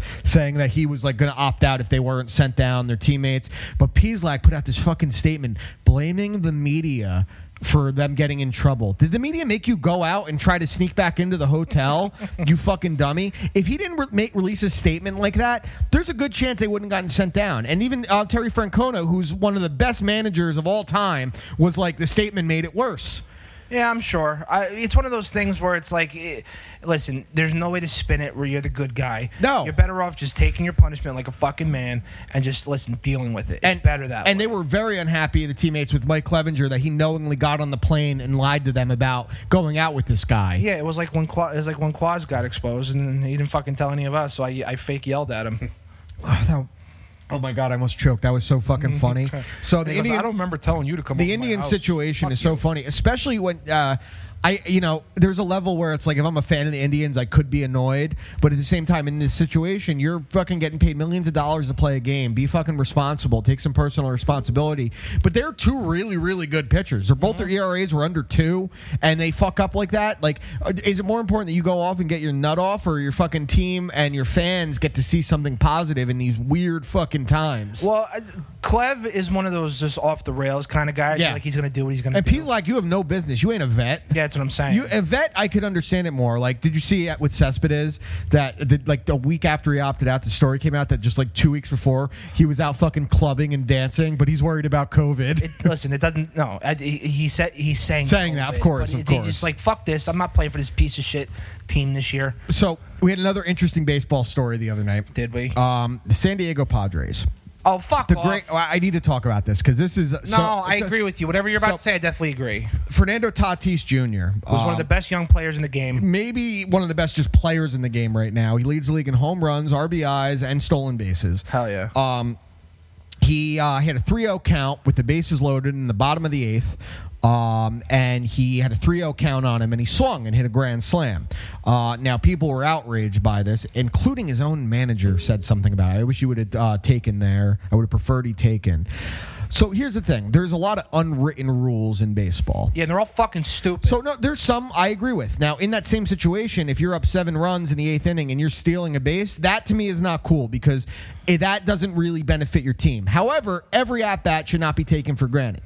If the pitcher's up there on a 1-0 count and he throws a breaking ball that goes to 2-0, and then on 2-0, rather than throw a get-me-over fastball, he throws another breaking ball to fall behind 3-0, why is he allowed to throw difficult pitches to hit, but I can't hit the easy one? If the situation is that we're doing unwritten rules, is that he should be pumping fastballs to throw strikes, try and get out of the inning as fast as possible. The fact that he was working it, trying to throw breaking pitches, he already broke the unwritten rule of being down. Now, the other thing is, the last team, and I might be getting my numbers wrong on this, the last team that came, no, I'm actually right on this. The last team that came back from a 7+ run deficit in the 7th inning or later was who, Taylor?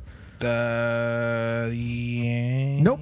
It was last year the San Diego Padres against the Colorado Rockies, who came back from a 7-run deficit to win 16-12 ultimately against the Rockies. So they should know better than anyone that coming from a 7-run deficit is not impossible. I can tell you, as a Mets fan, coming back from a 7-run deficit, it happened last year, if you remember, when I told you I turned off the game, and then you text me, you're like, fuck, and I turned it back on, and they got fucking shelled. So there's unwritten rules in baseball. If you're up 12 runs and you hit a home run and you pimp it, you deserve to get thrown at.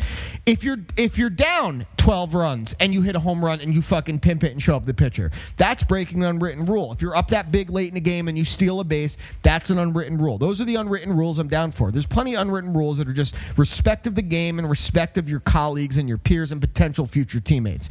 Swinging 3-0, no matter the deficit, and not taking an at-bat off is never an unwritten rule, because all it takes is one bad at-bat to put you into a slump. Yeah, and guess what? You're a professional athlete. Yeah. You get paid. It's your job. You don't perform, you don't get paid. paid, or you still get paid, whatever.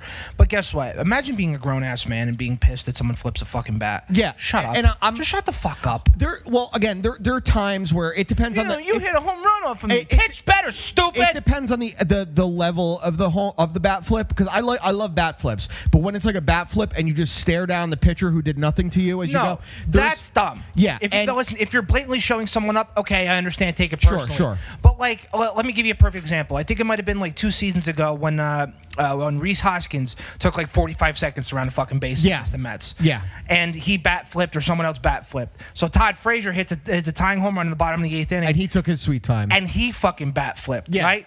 That makes sense to me because, one, that's a rivalry, so you're in the heat of the moment, so it makes sense. There's some drama in the game, so that's great. Sure. But like someone like, or even like a Jose Bautista, he hits that home run in the playoffs against Texas, and he throws the bat. I thought that was great. That's fucking awesome, dude. You're at the home crowd. It was lively. I thought that was fucking great. But when you get someone like Carlos Gomez on the Brewers, hits a home run, and he just fucking stares at the pitcher and the Braves, and you listen, if you got someone like Freddie Freeman drawn at you, you're a real dickhead. Yeah, and then you have guys like that Brian McCain used to do. He used to hate when guys took their time on home run trots, and he would stand in front of home plate. Dude, come on, you aren't the fucking sheriff of the baseball field. Like, stop. But there are here's another unwritten rule I agree with. If a team is up, 9 runs and the pitcher's going for a no-hitter, you should not be dropping down a bunt for a single. That, if you're down 1 run, this just happened recently where... stop. See, I'm the cunt that's like, you're not no-hitting me. Fuck you. But like, see, that's the thing, though. Like, no-hitters and perfect games are things that are so rare in baseball. Yeah, like, earn them. I heard I'm not disagreeing, but the drag bunt is only there in a situation where if you need to get on base with your team having a chance to get back into it. I also agree with that. I get it. But if you're doing it just to break up the no-hitter, that's not having respect for, like, the foundations of something sacred in the game. And I think it's like, earn the at-bat, don't take the cheap out because the third baseman or the shortstop is playing back. Now, there was just a situation recently where the team was down 2-0 and the guy had a no-hitter going in the 7th inning, and they threw down a drag bunt, and I forgot the fucking team, and they were fucking pissed that he tried to break up a no-hitter. You're down 2-0. That's a one-swing game right there. That's not bad. Dude. That's a close game. That has no situation. Now, there's people like CC Sabathia who got mad when guys dumped drag bunts on him because his knees were bad and he had trouble running to the third base side. Dude, that's taking advantage of your weakness. That is fair game. That is not an unwritten rule. Yeah, but see, so to your point, so there's a no-hitter going, the guy drops a bunt down, but there's also a shift where, like, obviously he can't, like, you drop it down third base. Sure. Why? Hold on, but why is that his fault? Well, you know what I'm saying? You kind of just jumped over an unwritten rule. When a team's up that big, you don't shift. You don't shift when you're up that big. But if you're playing, so if you're playing that far back and you shift like that, sure. And I drop a bunt and you're throwing a no-hitter, right? So what I'm asking is, why get pissed at me? Don't get pissed at your catcher, your manager for doing a shift like that. Well, why don't you just play normal fucking defense if you're up that high? Who gives a shit? Well, yeah, I mean, again, they would be playing normal defense with a big lead. The whole point is, like, if you're down that much and it's like 8th or 9th inning and you drop down a bunt just to break up a no-hitter, it is poor form. No matter through the annals of fucking baseball history, that's poor form. But whether it's for the sake of breaking up no hitter or just trying to get on base because you're not giving listen, up. If you're just trying to get on base, I don't think there's an issue with it. If they're going to give it to you, if it's a break up no hitter, I have an issue with it. If it's a no hitter with a big lead, I have an issue with it. Okay. So again, me personally, me being a cunt about it, you're not no hit me. Fuck that. So last night there was almost a no hitter. I was fucking thrilled it got broken up because this might be the fucking asshole in me, but I didn't want the first or maybe only no hitter this season to come from a non-American pitcher. It was Kenta Maeda had a no-hitter going into the 9th, and it should have probably happened, it would have been really hard. He had 110 pitches going into the bottom of the 9th, and it was a looper to the second baseman, and he misplayed it and got turned around, and it went over his head and dropped for a hit. I want it to be, and just not against the Mets, for the love of God. I've seen them get hit too many times in the last fucking 10 years. I think 3 or 4 times they've got no hit. That's a lot, actually. Yeah, you don't have to tell me, dude. So I was talking to my buddy. Watched all of them. I was at one of them. I know you were at one of them. I was talking to my buddy. So my one friend, who's a very dear friend of mine, he despises baseball. Okay. He thinks it's boring. And he probably likes hockey. And I don't disagree. No, he likes the Jets. Oh, okay. So he's a cunt. So I don't disagree with his reasoning, but I understand. And I remember there was one particular time where we were talking about it, and I was like, the whole we're talking like the holy grail in sports, like what's like the pinnacle as far as like achievement. Sure. So you have at the time it was Jerry Rice's receiving record, single season receiving record. It was Peyton Manning throwing 50 touchdowns. And I go, well, really, the biggest holy grail in all of sports is throwing a perfect game. Over 100 year span of Major League Baseball, what is there, 26 23 or 24, I think. Yeah, you know what I'm saying? Yeah. And think about it. And he goes, a perfect game. He goes, how hard could that be? I go, and I said that, over 100 years, only maybe 20 of them. And I go, it's also a sport where if you succeed at the plate 30% of the time, you're the best of the best. Yeah. It's one of the hardest sports to play. And I keep trying to reiterate that. Like, to me, if my ultimate thing as far as going to see a live event, like going to see like a concert, going to see like a sports thing, my pinnacle would be to see a perfect game. Yeah, I'm sure that's any real baseball fan. Yeah, I mean, I know some people that have been at perfect games. They were at David Wells' perfect game with the Yankees, right. And they're really probably at David Cohn's perfect game. They're really, really rare. I mean, when you look at it, and even no hitters are really, really rare. And over 22,000 Major League games played, there's only been 320 no hitters. And people are like, well, no hitter is not as impressive. And I'm like, yeah, it's no still hitter is very impressive. It's impressive. There's been non-impressive no hitters. Sure. AJ Burnett had a no hitter where he walked like 8 batters. That's so fucking stupid. Edwin Jackson had one where he walked like 7, but still they didn't give up a hit. Like that means they put the guy on base. The guy didn't earn getting up. They earned it by not. Right. But you know what I mean. So it's still impressive that there was no hitter. I mean, a team no hitter is impressive. In some ways, it could be more impressive because you had to piece it together. Yeah. Dude, the Mets went from being in a team since 1962 to not even having a team no hitter until Johan Santana threw his no hitter. The Padres still don't have a no hitter. Think about that. The Padres still don't have a no-hitter, which is crazy for the Mets. Do you think about it? Yeah, in that time frame, you've had Tom Seaver and Doc Gooden, no perfect game. But dude, you had Nolan Ryan. Yeah, but you traded him when he was like 19 years old. You had Ron Darling. You had some really, really good pitchers through the years. I don't mean to switch the subject. So today I was listening to like you had David Cohn yourself. Prank Mike Francesa phone calls today, and the funniest one I heard was the stupidest one. Was like, I guess at the time David Wright was hurt a lot. Yeah, sure. And the guy's like, this whole David Wright nonsense is just it's so stupid. I have the perfect idea to fix everything. You have Keith Hernandez play third base. and he goes, you'll get for like 2 weeks and you'll get people in the stadium. And Mike Francis go, you saying Keith Hernandez is going to play third base? What are you, dumb or something? The best is still when people would call him up, be like, I know the Giants need a new head coach. What do you think about Jason Giambi? He gets so fucking mad. Jose Reyes is one of the best shortstops in the league right now. But I do have to ask you, how big do you think his dick is? Some of the ones. Mike, did A-Rod slap your butt cheeks? It's like, oh man, the Yankees are really in a slump right now. It's like, hey Mike, you should give him some of your Diet Coke. It's that special stuff, huh? Dude, there's some really good ones. Dude, when he was someone was complaining about like a starter, it's like, the Yankees need a third starter. The guy calls up, he goes, yeah, no, I'm a big fan of starters. I like muscles, I like mozzarella sticks, and he just hangs up on. Yeah, dude, that's a good one. Starters, appetizers, no starting pitching, dumb. It's just the stupidest. That's shit. A really good one. Taylor, Dan, WAP. We need to talk about this. Are you? For a solid week, I'm like WAP. What the fuck is WAP? And I'm thinking to myself, wheels at planes. I'm like, what is? I'm trying to piece it together, and then I see Ben Shapiro attached to the WAP thing, and I'm like, this can't be good. He really made an ass of himself, and even Joe Rogan was talking about it with that chick, Allie, whatever. Yeah, when he was like, Ben, I love you. You need to stay in your lane. Like, okay, so he's reading the lyrics, and he says, wet ass P word. I come to me with this wet ass P word, and instantly memed himself. And he actually said, my wife said that there's no medical, it's a medical condition if you have a wet ass P word. I was like, bro, your bitch is dusty if she doesn't have a wet ass P word. You have multiple kids. And so this is where I take major issue. And we'll get to the song itself in a second. But I take major issue. It's a song. What? That's where the whole Ben Shapiro thing came from. It's a Cardi B song. It's a Cardi B and Meg Thee Stallion song. No wonder why I haven't heard it. So he was complaining about how offensive this song is, how degrading it is. He's like, feminists, this is what you fought for. And he's talking about how no one should be watching this because it's so degrading while playing the video next to him and listening to the lyrics, and he's like, and then he's going after media things that are making fun of him. He goes, "Oh, just going for the clickbait." It's like, dude, you went with clickbait by playing the video that you're saying is so bad. You're part of the problem with the media. All Ben Shapiro does is fucking clickbait. That's all he's ever been. He does. Trump dunks on liberal journalists. You know, I can't believe there was a part of my life where I'm like, that guy gets it. He is a very smart person. There's times where he gets it, and there's times where I agree with him. But overall, then he does things and makes an ass of himself like this. He literally said out there, Josh, could you play a little bit of him reading it just so you can hear this? Yeah, let me see if I can find it. So the song is called WAP, and it's Cardi B, and it's his whole point was about how it's so degrading that this is what feminists fought for.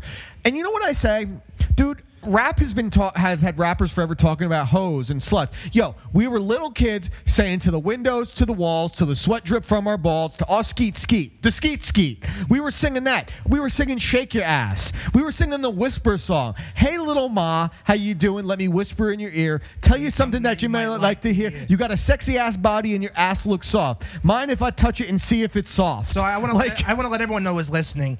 Dan isn't reading those lyrics. He's reciting them. I know the lyrics. Is this him? No, I knew this was going to happen. I would say go to Twitter. That's probably your best bet to find it. Wait, do you see my dick? Hey, bitch. Now, do something we haven't done. Or if you just fast forward a little bit. If you listen to old school Pusha T, it's like, you know what fame is? Sleeping with the woman of her dreams and forgetting what her name is. Dude, yeah, mystical. I came in with my dick in my hand. And then he says, "This is a little bit of this." All right, here, listen to this. So as you can see, there's water pouring out from the front of a mansion. The song is terrible. Okay, here are these two ladies, and then there is just a giant golden butt. Okay, and then there's golden boobs that apparently boobs. Are water. It's yeah. So this is all great. It's apparently the tackiest mansion that has ever been. Okay. And then there's them lying there with a bunch of snakes. And, typical music video kind of stuff, but it's very empowering. So if you can't hear the lyrics, because I don't know why you would hear the lyrics, frankly. Here are some of the lyrics. Okay, here we go. This is empowering stuff, guys. This is like Susan B. Anthony. This right here is women fighting for the right to work. Right here, what we are watching is women fighting for the equal right to talk about their wet-ass P-word. So here are the actual lyrics. Okay, and this is not demeaning to women in any way. It's not demeaning to women in any way. It doesn't turn women into sex objects. It doesn't make men think of women in a purely sexual fashion. Oh my God. It is women empowering themselves. It is empowering. Here are some of the lyrics. Okay, here we go.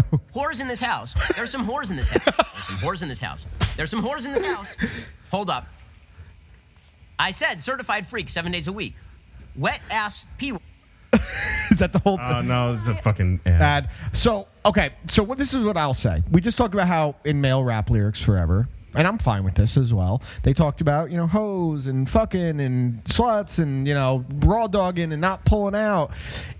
Dude, Lil' Kim was doing this shit 25 years ago. Who cares? I need a Ben Shapiro Reacts channel now. Yeah, dude. Reacting to shit like and this. Now, he needs to listen to Tip Drill by Nelly. Dude, and if he wants to hear some. And now all these Ben Shapiro memes are coming out. One of them that Justin sent to us today, it was some woman, and it was oh my God! Hold on, I gotta pull it up quick. I fucking died at this because he literally says there's no such thing as a wet ass P word. That's a medical condition. My wife's a doctor. Look, oh word, it's his wife. The Levy, my Chevy.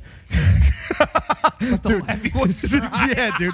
There's all kinds of. Why hold is on. it a Don McLean? I got to see if I can find a couple more of these because there's a few. Look, macaroni and cheese. He's mad. Then there's Ben Shapiro smiling, and it's fucking macaroni and cheese completely unboiled. That's disgusting. Dude, there's so many of them that are fucking great. It's episode 2, Attack of the Clones. Oh, I don't like vaginas. They're dry and coarse and rough and irritating. They're everywhere. Dude, literally, it's so fucking funny that. And listen, Ben needs to stay in his lane. Like, entertainment is not really his field. He disregards all rap in general. I mean, he's technically a classically trained musician. He's a very good musician, actually. Sure. But Come on. Yeah, so the song is called WAP and it means wet ass pussy. Do you even give a shit if like those two like their whole game is their sex appeal? Who cares? Who gives a shit? I don't listen to it.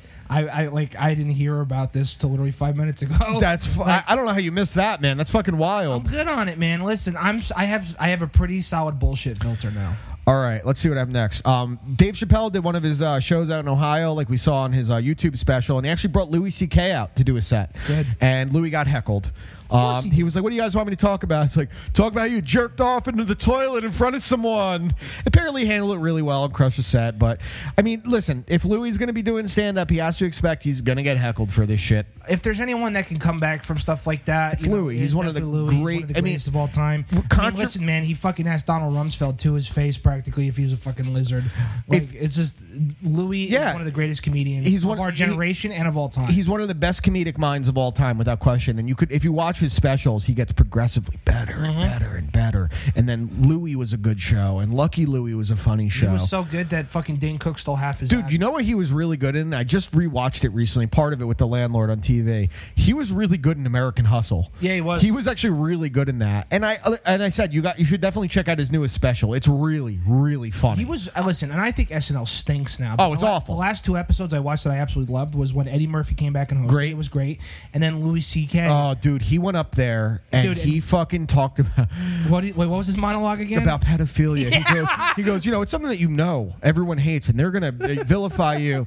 And if you're doing it, it's got to be pretty good because you know what's gonna happen if you get caught. He said that in fucking SNL. On live People TV. were so mad. That was fucking amazing. Great. So we were talking about music biopics before. You watched The Dirt. We've had a lot in recent memory. By a lot, I mean Bohemian Rhapsody and Rocket Man. And I like Bohemian Rhapsody. Man? Rocket Man. It was that's Billy Joel. That was like me saying Purple Rain instead of November Rain before. That's what I get. So, I saw Bohemian Rhapsody. He was amazing. The live performances in it were great. The movie itself was average. Rocket Man, he was great. The movie itself was very average, but he was fantastic in it.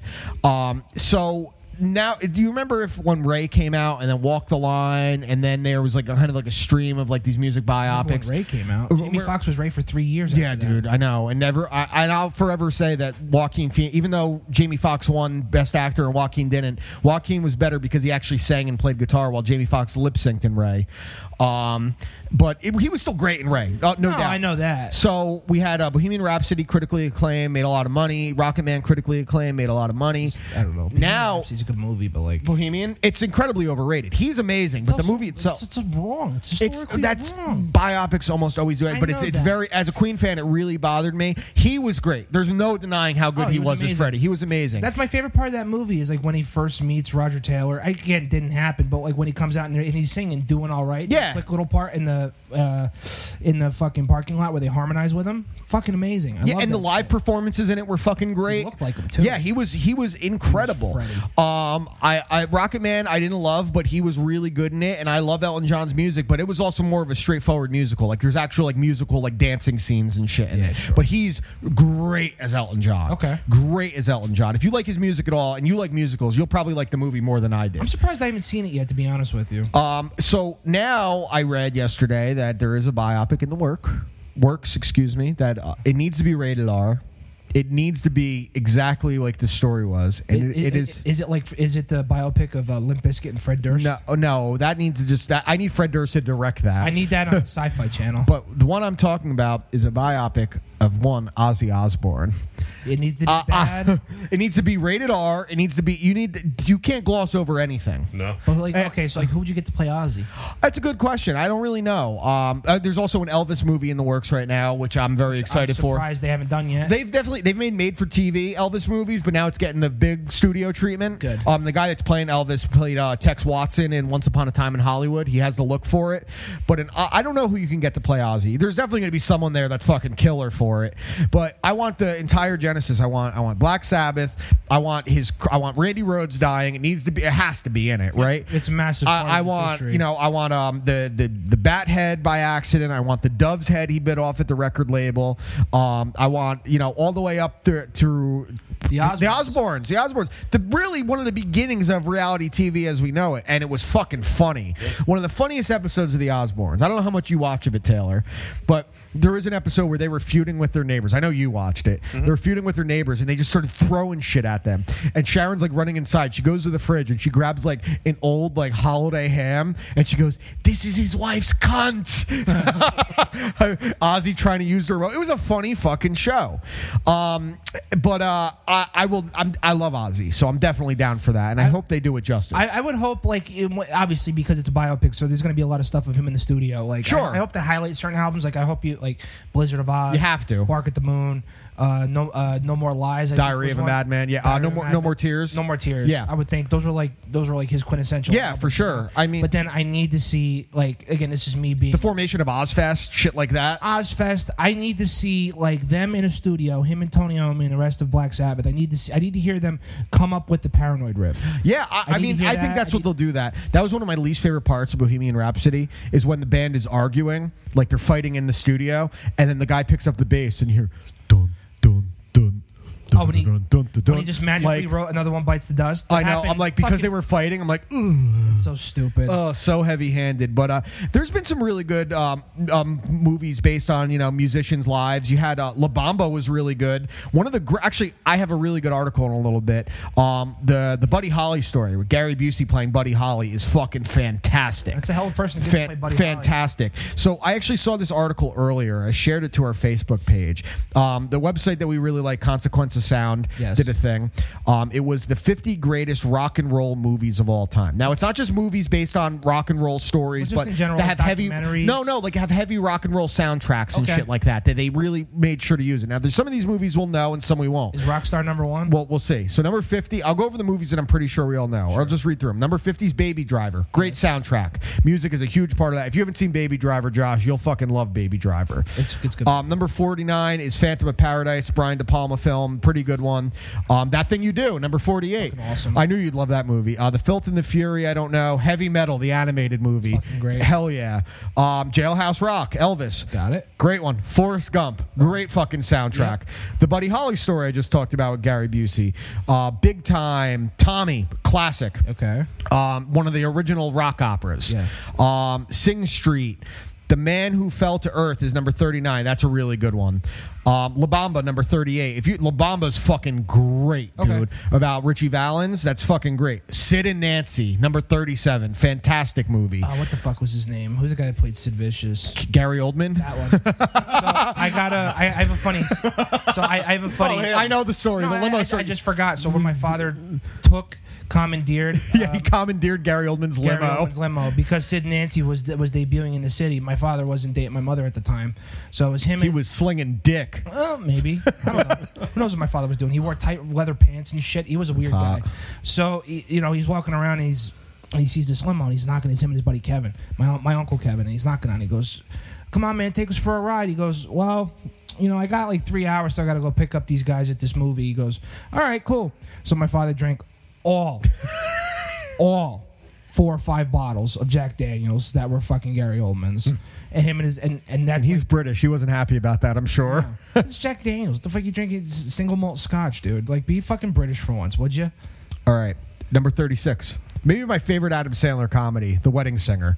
I hated it when I grew up, and then I loved it when I got older. It's so good. 35, 24-hour party people. Number 34. I don't know if you've seen this one. It's a Cameron Crowe movie, Singles. Dude. What's his name? Fucking. It's got like the whole grunge scene is actually in the movie. Chris Cornell's in it. Eddie Vedder's in it, but they're like small roles. Okay. It's almost like a coming of age music story. It's fucking great. Nashville, End of the Century. 31 is Once. I don't know that. I want to see what the higher up ones are because there's already some on here. I'm surprised they're this low. Number 29. This is a good movie. School of Rock. School of Rock is good. Good movie. I'm thinking Almost Famous better be in the top 28. 3. Don't Look Back. Yeah, it's got to be top 3. Number 27. Justin just talked about this one. Inside Llewyn Davis. Coen Brothers. Fantastic movie. I don't know that movie. Number 25. Rock and Roll High School. Yes. Number 23. Great movie. The Commitments. Fantastic movie. 22. Back to the Future. Yeah. Great fucking soundtrack. Number 21, The Last Waltz. Really good movie. Let's head to number 20 now. Oh, I pressed the wrong thing. Okay, you lost it. I lost it like, hold on, I know what page I have to go to. No, to the Back to the Future thing. Just even in the first movie, just doing fucking Johnny Be Good was fucking phenomenal. Great. Where did it go? I pressed the wrong. Oh, I got it. Did you fuck up? I fucked up again. You fucked up. I'm being a fucking anus dick. You're an anus dick? Probably. You know what that means. Whose dick? You're... shut up. Let's see. Number 20, Grease. I can't argue with that. Here 1979, Elvis. That was directed by John Carpenter. Okay. Kurt Russell played Elvis. It's pretty. Number 18, Pink Floyd, The Wall. Number 17, Woodstock is fucking great. Yep. 16, Hedwig and the Angry Inch. 15, Hard Day's Night. Yep. 14, I don't know this one, Ladies and Gentlemen, The Fabulous Stains. 13, Control's a really good movie. 12, Gimme Shelter, The Stones is fucking great. Okay. 11, American Graffiti, one of George Lucas's first big movies. If you haven't seen American Graffiti, that's you'd actually love that probably. Yeah. Number 10, Wayne's World. Hell yeah. Number 9, Dazed and Confused. Amazing. Number 8, The Blues Brothers. Blues Brothers is great. Number 7, High Fidelity. Yes. Number 6, Stop Making Sense, a very good one. Number 5, The Graduate. The entire soundtrack is Simon and Garfunkel. Number 4, Rocky Horror Picture Show. Number 3, Almost Famous. Ooh. Number 2, This Is Spinal Tap. Hell yeah. And number 1, Purple Rain. Hell yeah. I can't really argue with that. That was a pretty good list. This is how you know they know what they're talking about. Spinal Tap is number 2. Yeah, exactly. It's one of the funniest fucking movies of all time. Did you hear Joe Montana on Part of My Take? John Montana? I said Joe Montana. Joe Montana on Part of My Take. Oh, yeah. What he said about Rudy. Well, he's been saying it for years. I know, but this direct quote. I love Part of My Take. Was there a lot of things that happened? Yeah. He got in, he got a sack. Was the crowd chanting? No. Did I throw in my jersey? No. Did he get carted off the field or carried off the field? He got carried off by 3 of the biggest pranksters on the team trying to make a fool of him. Of course. I'm so happy. I hope more people realize Rudy's bullshit. I fucking hate Rudy. Why I hate Rudy? Because it's bullshit. It pisses me off. And it's because my dad was a Notre Dame fan and he fucking hated Rudy because he watched that game happen. He said it was bullshit. It didn't happen. It's a good movie. But I don't like the idea that people think it actually happened. Not like that. Okay. Fuck Sean Astin. What has he done since Samwise? Nothing. Did you Stranger Things? Did you even see 50 First Dates? I hated 50 First Dates.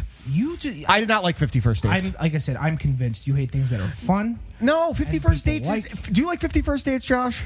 Or is it fine? It's okay. It's 50 fine. 50 First Dates is very fun. But I also don't like Mr. Deeds. Yeah, what's your problem? That was like when I got to that. See, this is the thing. I like Big Daddy now, but when it came out, I didn't like Adam Sandler starting to get serious. I like stupid Adam Sandler. Well, sure. I mean, what you have? What you had? Like, dude, Boy, Billy Madison, Happy Gilmore, Airheads. You had Airheads is great. Little Nicky. Dude, I don't like Little Nicky. I love Little Nicky. And then when he started doing this like sentimental thing, like did you like Mr. Deeds, Josh? Did that one do it for you, or is it just it's okay? Everything after Big Daddy is okay. It's okay. He hasn't had many comedies that like. Waterboy is a fucking classic. Yeah. He hasn't had many comedies that did it for me since then. Like Click, I thought was all right. I started to grow into Click is all right when the end of the movie wasn't even fucking because real. They leaned in heavily to the drama rather than like teetering around it. That was hard. Like when he's like, oh dude, it made me fucking cry when I saw it. It was fucking depressing. When he's in the rain going after his dad or his wife or whatever. He went after his wife because they moved on. Even when his dad died and he found that was fucking depressing. I did like when he paused it and he kicked Sean Astin in the dick 6 times. Sean Astin, there you go. Click. That's true. Yeah, I didn't hate Click. I didn't hate Click at all. But Mr. Deeds and 50 First Dates, I didn't do it for me, and it was just such a silly formula. It was kind of like Sandler was leaning into the aimless guy meets a girl. The girl's a little damaged.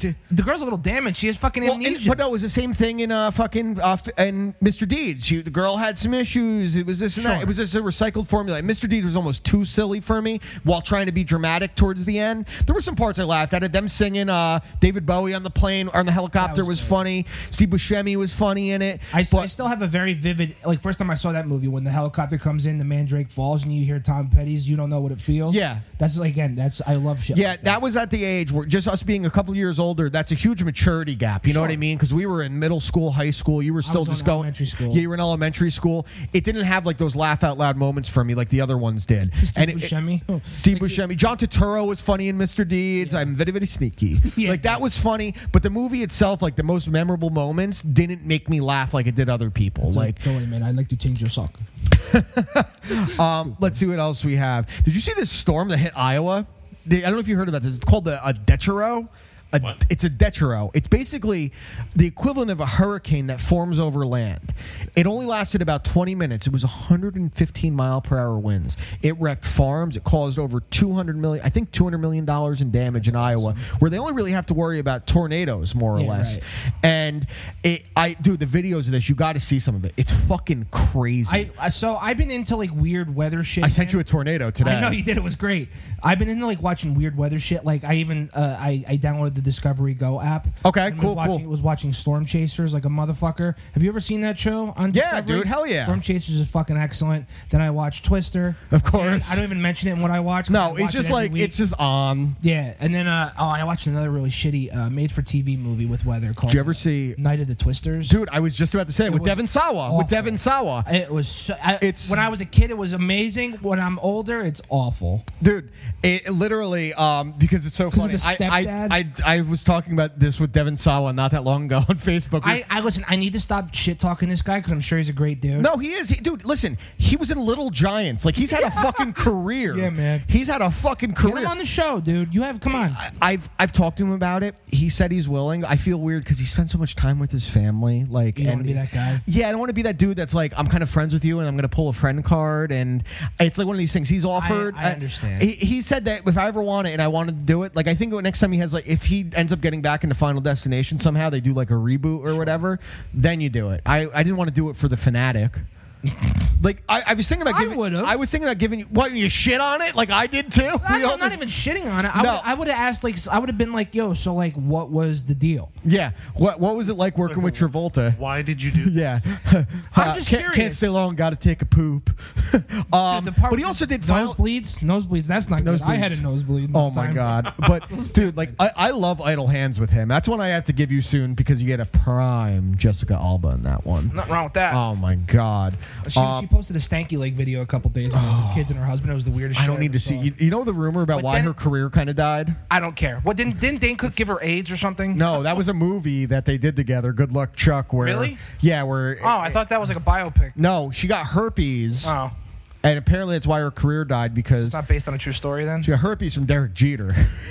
So it was based on a true story. Kinda. I just got the people wrong. But no, the other because if she got AIDS from Dane Cook. Dane Cook looks great for having AIDS. Yo, you see his new wife? No, she's like 20, and he's like 100. It's like fucking 100. Yeah, it's a little. Listen, it depends on what 20 we're talking about. If you're on the far side of 25 rather than the beginning of 25, like 20 years old, not that weird. Once you're 25, you're an adult. I don't care how old the fucking. No, I'm saying like she's 20. That's weird. And he's that's like fucking. That's weird because that's still a fucking kid. Like I don't think you should be allowed to vote until you're 25. Legitimately, well, change the voting laws. Well, your brain isn't fully developed until you're 25. I was a fucking moron at 25. I was a moron like yesterday. You know what turns out? I'm the exact same fucking person. I should not have been allowed to vote in my first time I was allowed to vote. And what did you write in poop head? Poop. I wrote hey poop butt. Hey poop butt. But no, like I don't think 18-year-olds should be allowed to vote. I think that they should be allowed to drink at 18. I don't think they should be allowed to vote until they own some type of their own property. I think you would change a lot of the problems. I still think we shouldn't be allowed to vote. Just us? Yeah, I mean us in general. An IQ test, especially because it's going to be. You know what I said the other day? I said the stupidest thing I think I've ever said. No, I've said a lot of stuff. No, I was going to say... it's a bit of a stretch. We were talking about you blamed your car for you doing 105 miles per hour recently. Well, the speedometer where 60 was is now where 100 shut up. It's still valid. Shut up.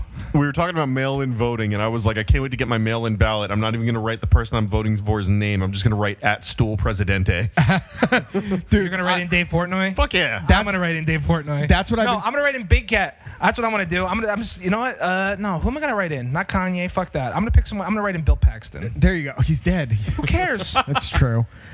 I'll write in. Harambe was written in and got 12% of the popular vote. It was a gorilla that was dead. I'm writing in Bill Pullman. Yeah.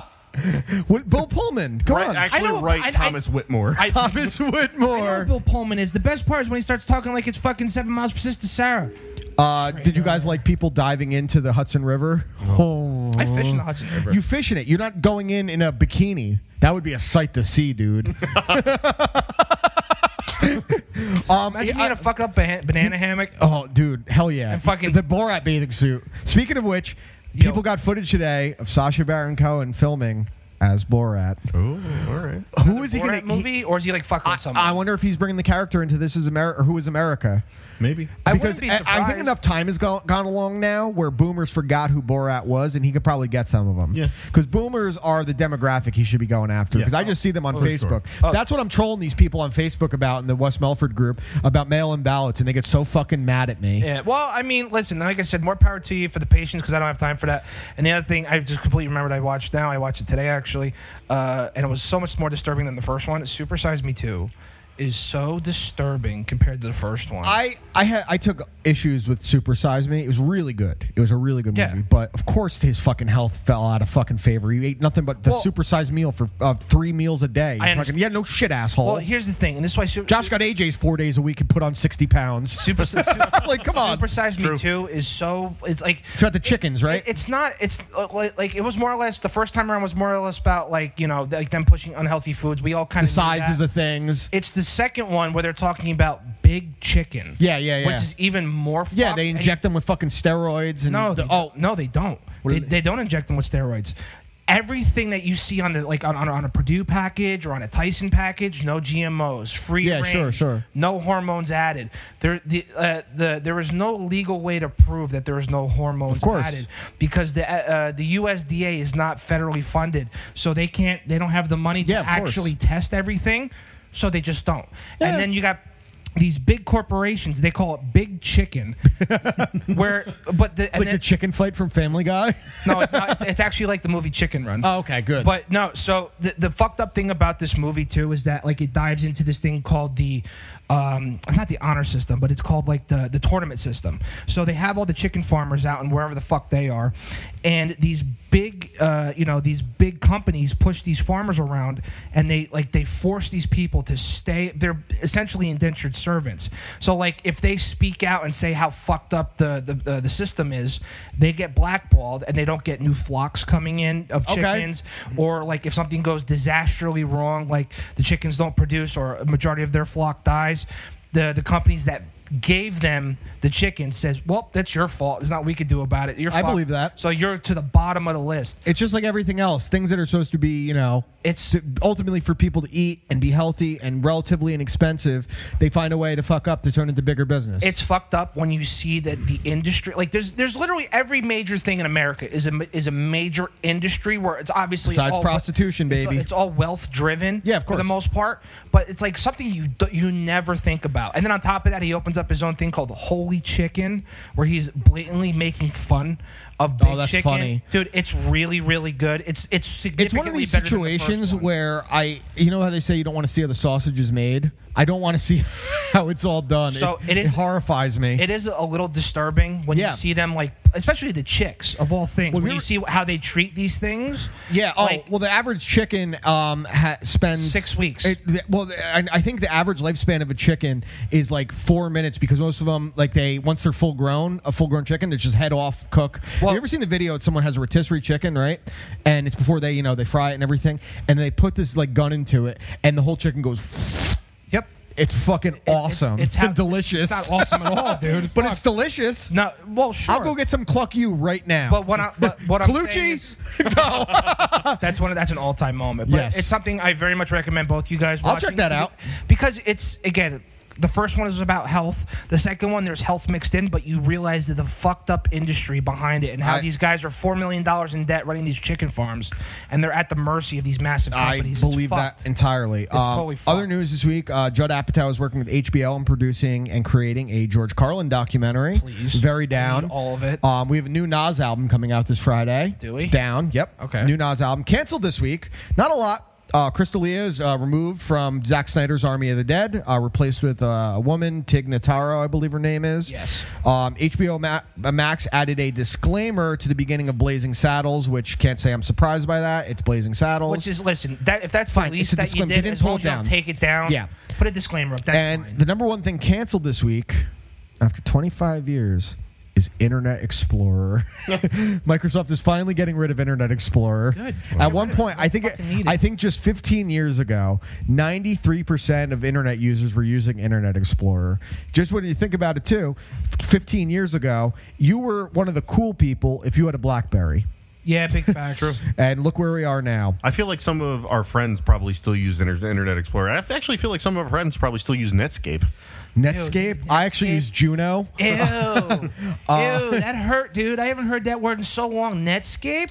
Painful. I feel like Greg definitely uses Netscape. He definitely probably has Netscape. Oh, God, I feel like fucking Greg still uses like that fucking computer. George R.R. Martin uses the right fucking Game of Thrones. He's searching shit up on Alta Vista. Oh my God. Well, like Firefox is the better browser. It's the safer browser. Here's Chrome. Leave me alone. I was disappointed yesterday to see that they are rebooting The Exorcist. Yeah, why?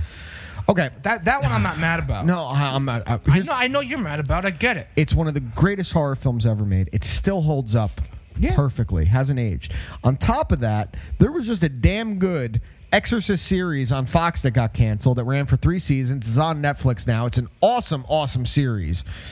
They're going to turn this into a fucking Conjuring movie. Yeah. And I like the Conjuring movies, but The Exorcist isn't supposed to be that. It's supposed to be this isolated, really intimate kind of setting, and they're just going to fucking CGI it up. And isn't the first Conjuring movie like legit great, and then the other one the second great? The first 2 Conjuring movies are actually really good. They're actually really, really good. Like I was shocked for big budget horror. They're really good.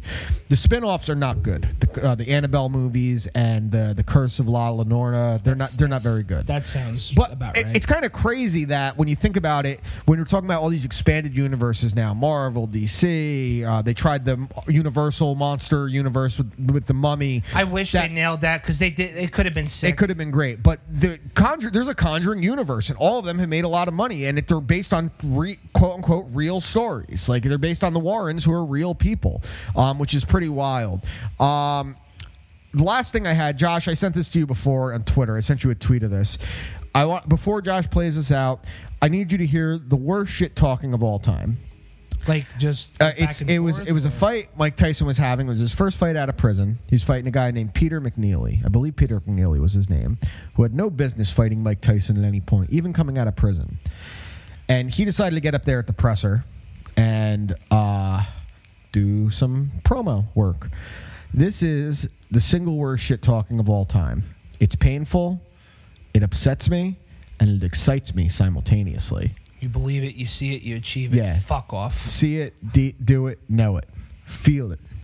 All right, go for it. I want to hear it. Peter McNeely from Medfield, Mass. I already hate it. On Saturday night, watch me kick Tyson's ass.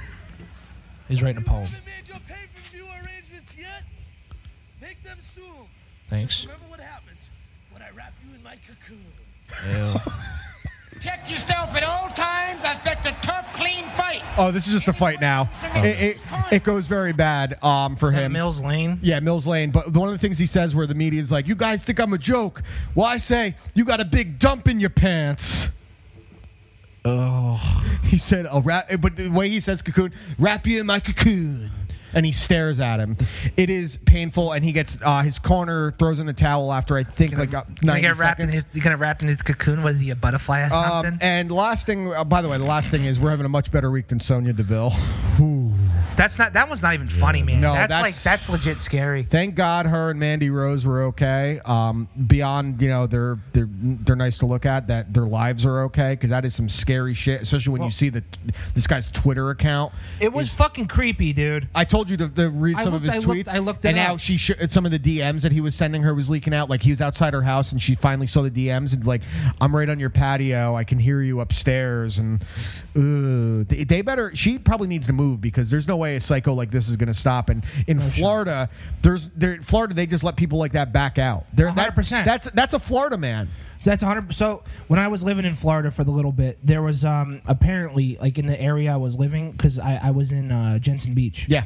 Apparently not too far up the road there was a mental asylum. Yeah. Or some sort sounds about right. And there were helicopters. There were fucking squad cars everywhere. Do you think they should just make the state of Florida a mental asylum? Just listen. Don't build a wall.